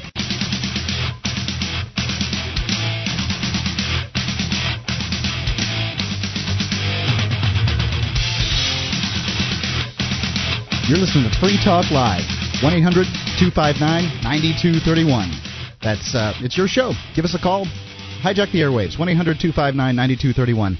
And while you're at it, go to freetalklive.com. Check out the updates. All you have to do is enter your email address, and you'll find out all the things that are going on with Free Talk Live. New stations and any other, important things that are going on with the show. Exactly right. And you can go there at updates.freetalklive.com. It's free. It is Ian here with you. And Mark. And now you can save time and money on common legal matters created by top attorneys. LegalZoom.com helps you create reliable legal documents like your will or living trust in minutes. LegalZoom.com. Use code FTL to save 10%. LegalZoom.com. 1-800-259-9231, the toll-free number. Talking about a story about what I have seen around. Well, I actually saw them down in Florida. I've yet to see any up here in Keene, New Hampshire. But they're called, apparently, truck nuts or plastic genitals. They look metal from what I've seen. They look to be metal, but they might be made out of some sort of, I don't know, plasticky, metal-looking thing. Most of them are hung by a chain. Right. Maryland. I think they're metal. I think you're right. They seem to have that weight to them. Maryland Del Leroy E. Myers Jr. to truckers. If you've got them, you don't need to flaunt them, according to the Washington Post. The General Assembly debates global warming and the death penalty. Myers has something else on his mind: the outsized plastic testicles that truckers dangle from the trailer hitches of their pickups. To some truckers, they're manly expressions of rural chic.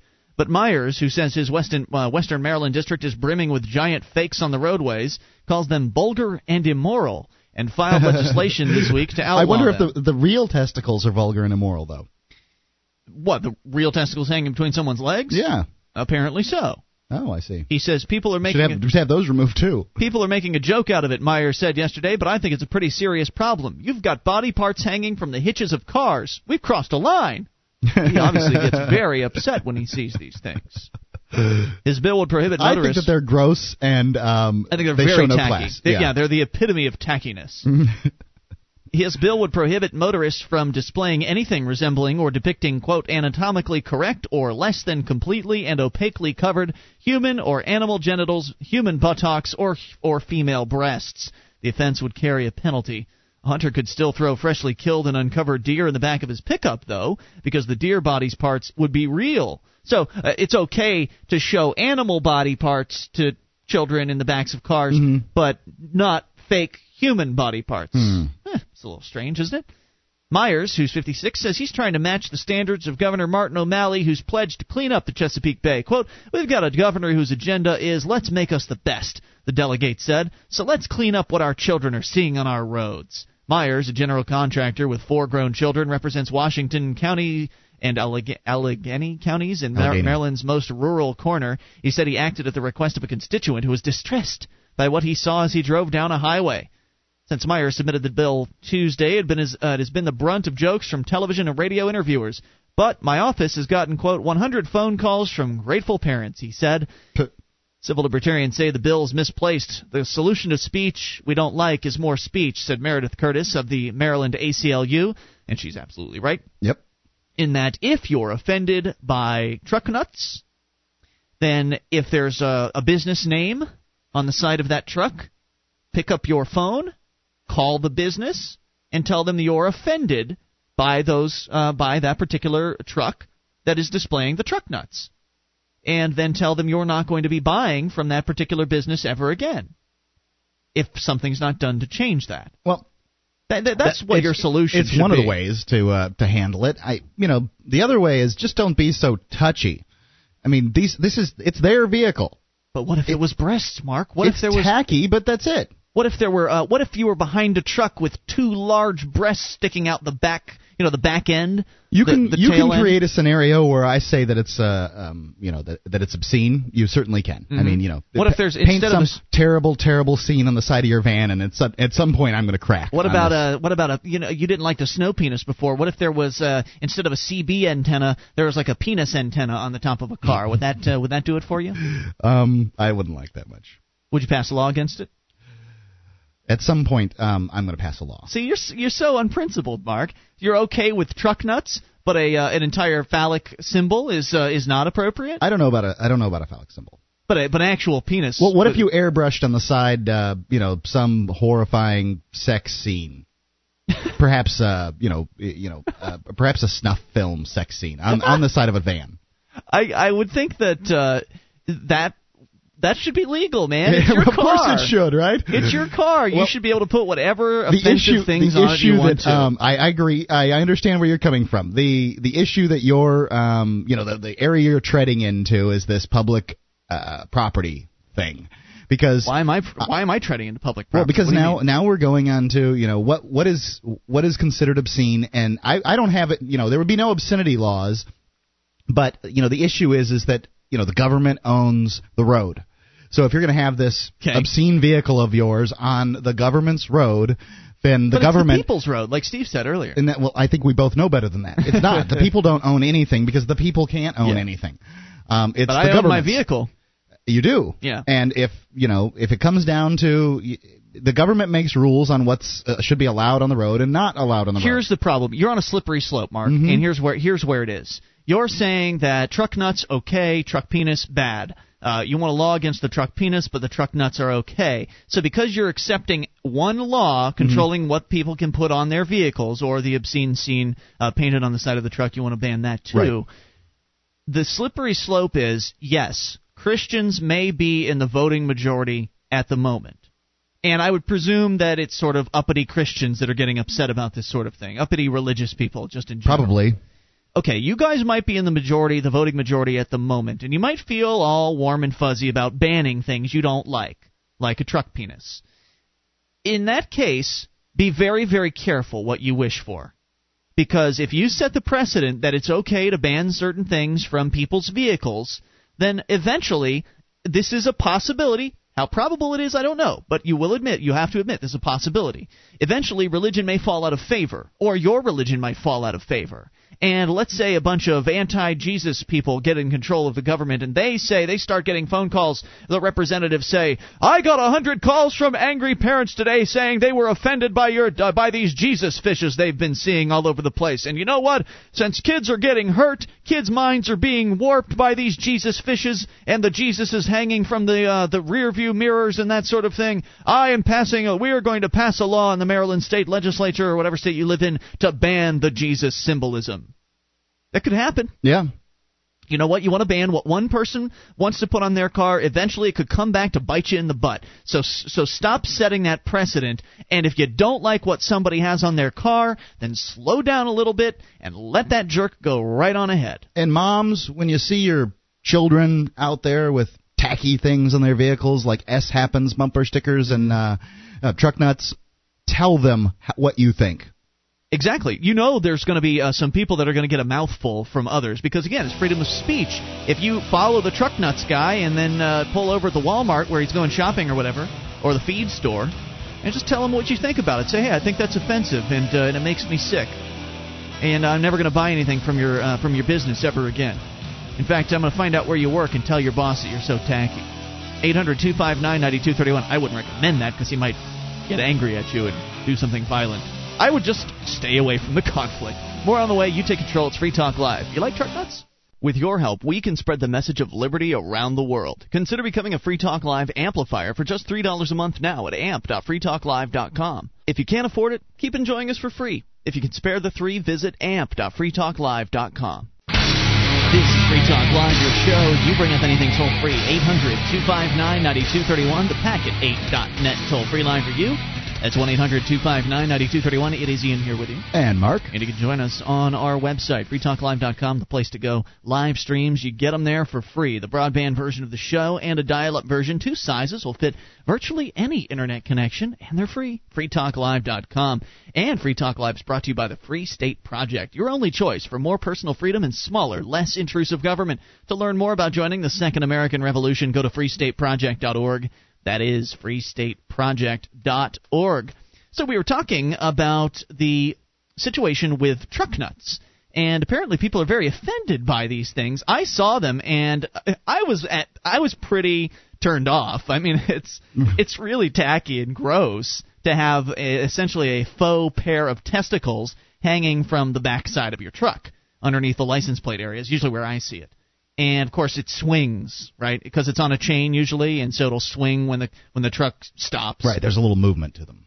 Right. And it's just really tacky and bad. But to pass a law against it, do we really need to be doing that sort of thing? If you think that we need to pass a law, there I go again, using the term we. I'm not passing laws. The government. If you think the government should pass laws against these truck nuts, I want to hear from you. 800-259-9231. I mean, really. Are seeing a fake pair of testicles, going to scar your children for life? That's what I want to know. 800-259-9231. Also, an Alabama listener, one of our listeners from WVNA in wonderful Florence, Alabama, 1590, has emailed in regards to the sex toy issue. You remember we discussed this a couple weeks ago on the show. The Alabama government has a law on the books, and so do a couple of other states, that ban the sale of sexual objects like sex toys. And I believe it's going to possibly to the Supreme Court. It's been upheld by the 11th Circuit Court, a subcommittee of judges essentially, not the full court, but it's going to go to the full 11th Circuit Court for review. And then if it fails there, or if it's upheld, they might appeal it to the Supreme Court. But essentially, the courts continue to uphold the Alabama ban on sex toys. Well, Dill writes in saying, hey, I heard your segment on the Alabama law banning sex toys recently on WVNA. I've lived in Alabama for most of my life, and I do know that there are several video stores in my area that rent and sell XXX movies. I was in one of those stores one day, yeah, I admit it, and the manager asked me if I would like to see their sex toy section. They had a special room sectioned off exclusively for sex toys. This wasn't too long ago. Now, I'm not into sex toys, but I do know that this certain establishment sells them. However, I'm not sure of what the exact statute in the Alabama state law prohibits. Is it just actual penetration devices, or does it include gels and lubricants, etc.? Now, I remember reading a section of the law that referenced just obscenity. So if the device or whatever is labeled or considered obscene by the prosecutor or whatever, then the individuals could be brought up on these charges. So is a gel considered obscene? I don't know. Is a sex toy considered obscene? Maybe. It all depends on the politicians and their whims, as I understand it. Dill says, the reason I ask is because there might be loopholes in the law allowing certain devices and not others. I'm pretty certain this establishment is well known to local authorities. I actually see cops in there sometimes browsing the goods for their own pleasure, and they've never had any legal trouble. Do the cops simply look the other way, or is the establishment careful in what toys that they sell? Yeah, that's an excellent question. I mean, if the law is really on the books, is it just that they haven't been enforced upon yet, and they've just been sort of getting away with it? Do they not know that the law is on the books? Or if they've cordoned off a specific area for sex toys, what does that say? Does that say that the business is aware that there's something about this that they need to keep secret? I mean, it's a sex store, it's a video store, so I guess that explains it. There's a XXX section in the video store, but then they've got a second section, a secondary secret area for sex toys. Well, no, it's not uncommon to have separate areas for sex toys. I don't think that big of a deal. Do the cops simply look the other way? Or I think they probably don't even know that there's a law, and it's probably not enforced. That's what I'm guessing. I also know of sex toy parties, he says, that go on, and many normal, conservative, and married women go to them just as an excuse to hang with the girls or as an excuse to get a gag gift for their husbands. It is crazy that this is illegal, but I must admit I've never heard of anyone getting busted for it. I didn't even know it was illegal until your show brought it to my attention. As for pornography, I'm aware that Alabama has made it illegal to receive XXX material over the airwaves, such as by satellite. However, I find this ludicrous since you can go down to many local video stores and rent or buy the same material and do it legally. Where's the logic in this? You'd think the morality Gestapo would be more inclined to ban video porn rather than a simple cucumber-shaped device. I'm not for the abolition of any adult material as long as it's bought and consumed privately by adults. So says Dill. In regards to the question about the porn over the airwaves, yes, it's illogical because it's government, but there is something behind it, and here's my guess. Probably the video store owners in Alabama lobbied for a ban on satellite porn because it's competition. Mm-hmm. So that's probably what happened. They probably got in touch with some legislators and that were porn friendly or whatever, and said, you know what, we think it's bad for Alabama businesses to have these XXX video services on satellite taking away our business. And so the Alabama legislature said, oh, okay, yeah, you're right. Yeah, we want to protect our businesses here in Alabama since none of these XXX video services are based out of Alabama. We're going to pass a law saying if you want to buy porn, you can only buy it here in Alabama stores. You can't order the sex on the satellite. That's what I'm guessing happened. Because, again, it's always about rewarding your friends and punishing your enemies. Right. If one particular industry has been punished over another, or if one subset of an industry has been punished over another, there's probably some lobbying going on. That's my guess. It's a possibility. I mean, it seems a little weird, but I don't know. I mean, it's just as likely that they would have outlawed porn, because that's what they thought was a good idea. 800-259-9231. You take control of the airwaves. Also on the email box front, this one from Larkin Rose. Since we were talking about roads and the truck nuts, seems like an appropriate time to talk about government roads. In fact, this is a little silly at times, but I think he makes a few good points. Now, Larkin Rose is known for being a tax freedom advocate. He was put in jail about 2 years ago because he has written books and published videos that essentially outline his belief system in regards to the government taxation system. Larkin is also a Free State Project member as well, and I believe he's going to be making his way up to New Hampshire, hopefully soon after his wife is released from prison on similar charges that he faced. But he's not all about taxes. He's not a single-issue guy. In fact, he wrote an essay about government roads, and it is called Who Would Finance and Maintain Roads Without Taxes? First issue, benefits and obligations. Benefiting from something doesn't create an obligation. Furthermore, a service being provided in a free marketplace doesn't require all beneficiaries to pay. Even furthermore, economic transactions are not isolated in independent events. When the supermarket across the street gets their electric bill, they don't send me a piece of it. Why not? Well, when I shop there, I benefit from being able to see stuff. I also benefit from it being a nice temperature inside, even if it is very, very cold outside.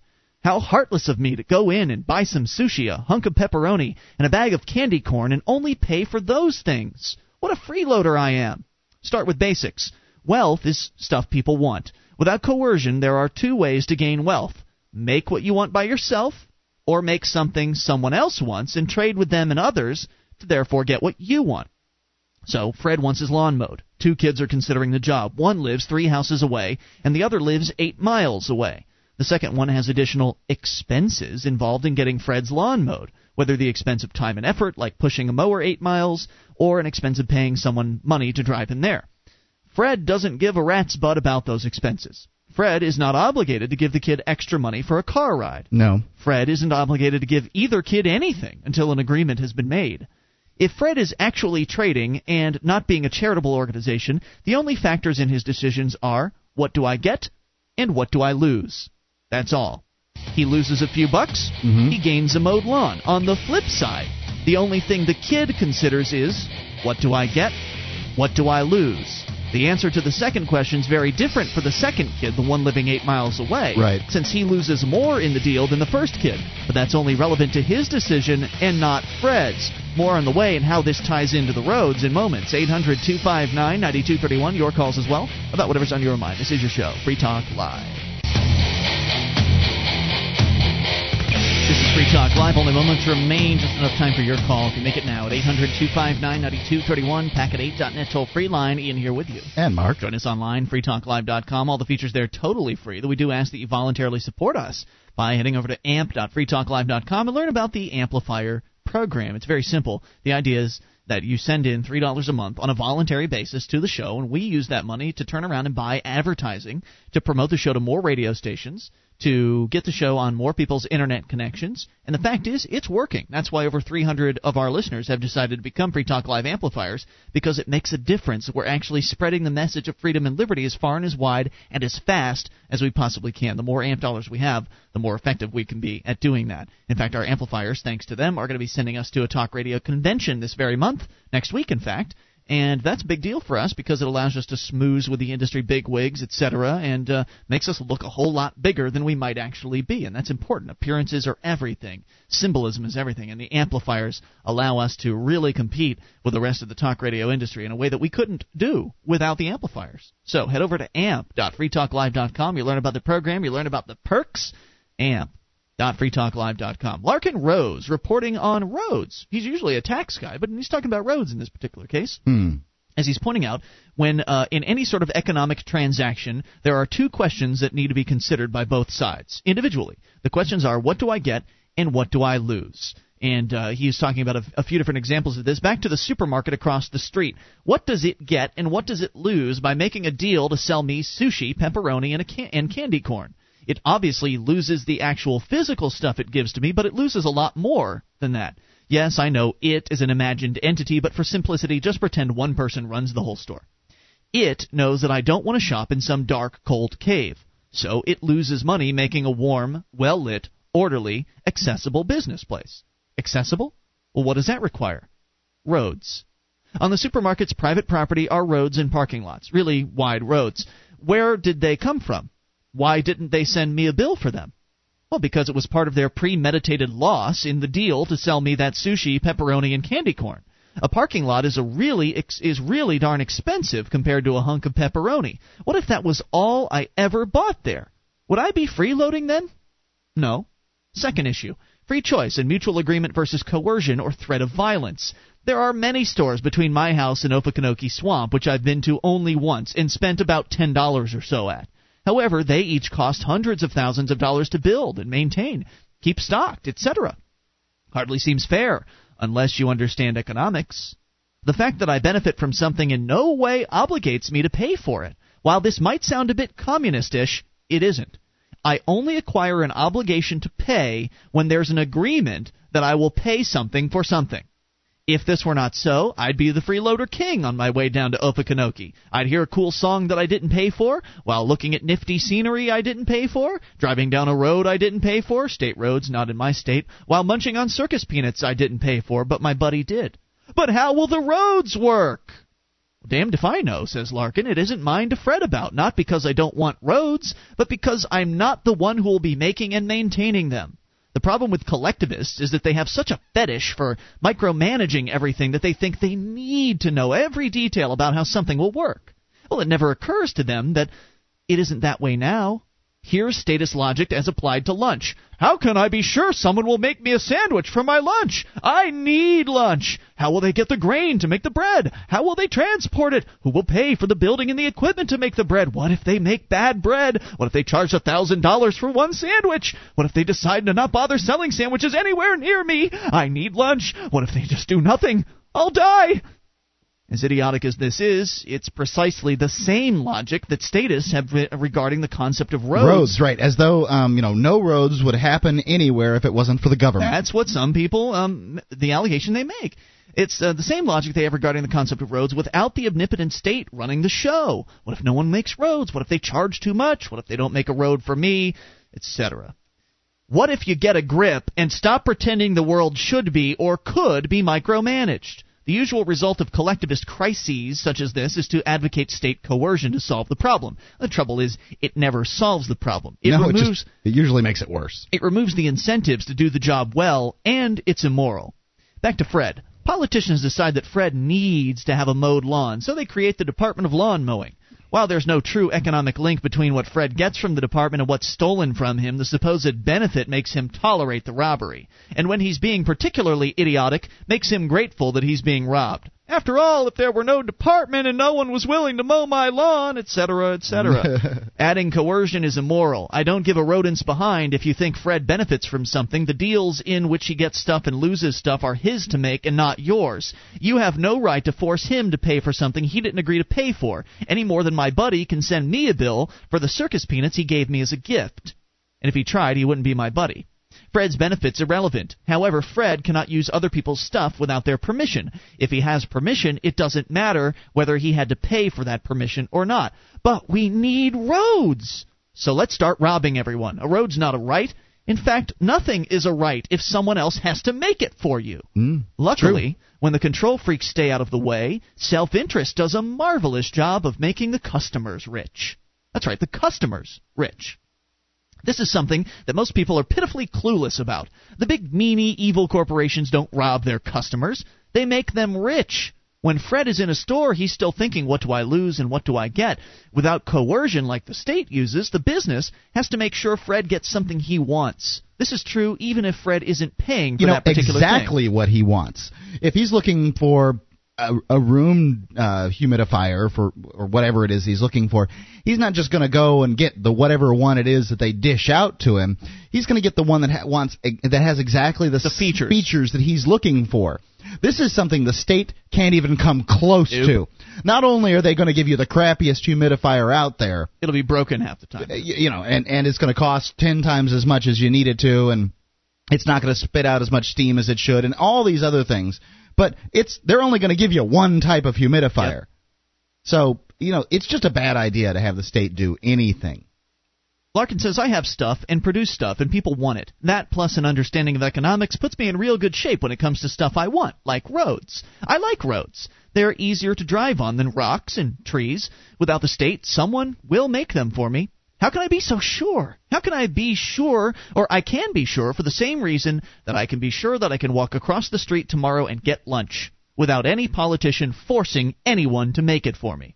Remember what happened when the communist government put themselves in charge of food distribution? That's when you have soup lines, people waiting for all day to get bread. As a side note, lots of people like roads. Examining the conclusion of the status predicted crisis regarding roads is very telling. The control freaks must rely and truly believe that without the state, hundreds of millions of people would be sitting in their houses wishing they could get places.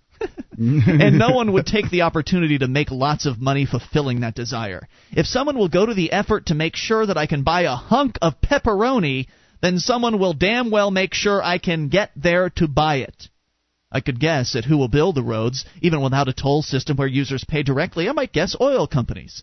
I might guess supermarkets. I might guess tire companies, car companies, restaurants, etc. But it's slightly pointless for me to guess and only eggs the collectivists on for their desire to have everything preordained by threat of force. What I do know is that adding coercion to the problem reduces all of the factors that make it likely the job will be well done, as well as being evil.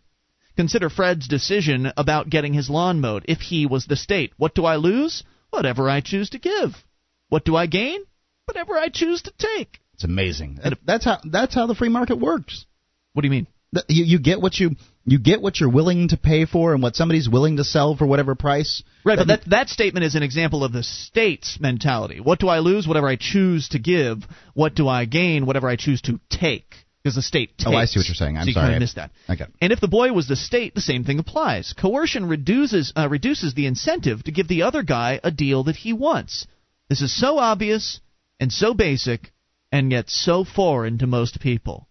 Gack, says Larkin Rose, the author of Taxable Income and a Free State Project member, looking forward to having him here in the state as well. By the way, I wanted to just take a moment out. I don't want to end the show on a real maudlin note, but today is the first anniversary of the death of one of my heroes, Harry Brown. Really? Died a year ago today. And there's a fantastic He did some amazing stuff. I mean, I don't think that's maudlin. We can only celebrate the life. I mean, he lived a long time. And he did a lot of just incredible work great stuff. for the pro-freedom movement. I consider myself a Harry Brown libertarian, You know, if it weren't for Harry Brown being out there doing what he did, this show may very well not exist. Yeah. And so I just wanted to take time out to remember Harry and all the wonderful things he did. I've got a poem here. It's not really a poem. It's it's something that he wrote to be read during his funeral service. Don't have time to sneak it into this show, but I'll bring it up tomorrow night. Because I just thought it was really inspiring, and as usual, Harry is an excellent writer and something worth reading and sharing with you. Of course, Harry Brown, if you don't know, ran for president twice on the Libertarian ticket, wrote some excellent books. We promoted a few of those last night. One of my favorites, Why Government Doesn't Work. Another one that's excellent is How I Found Freedom in an Unfree World. That's a really good book. They're now being published in digital format on his old website at harrybrown.org. And we're going to be back tomorrow night with more Free Talk Live. It's been Ian here with you. And Mark. Join us in the meantime online at freetalklive.com. Do you like to build things? Have you ever cut wood with a tool? Are you tired of poor quality goods found in the Megalomart? If you answered yes to any of these questions, woodcraftplans.com has a fun project for you to make. We have hundreds of blueprints and patterns which can help all skill levels of craftspeople make wooden lawn furniture, bedroom furniture, yard decor like wishing wells and shadow figures, rocking horses, and a lot more. Visit woodcraftplans.com today. Get a plan and start building. That's woodcraftplans.com.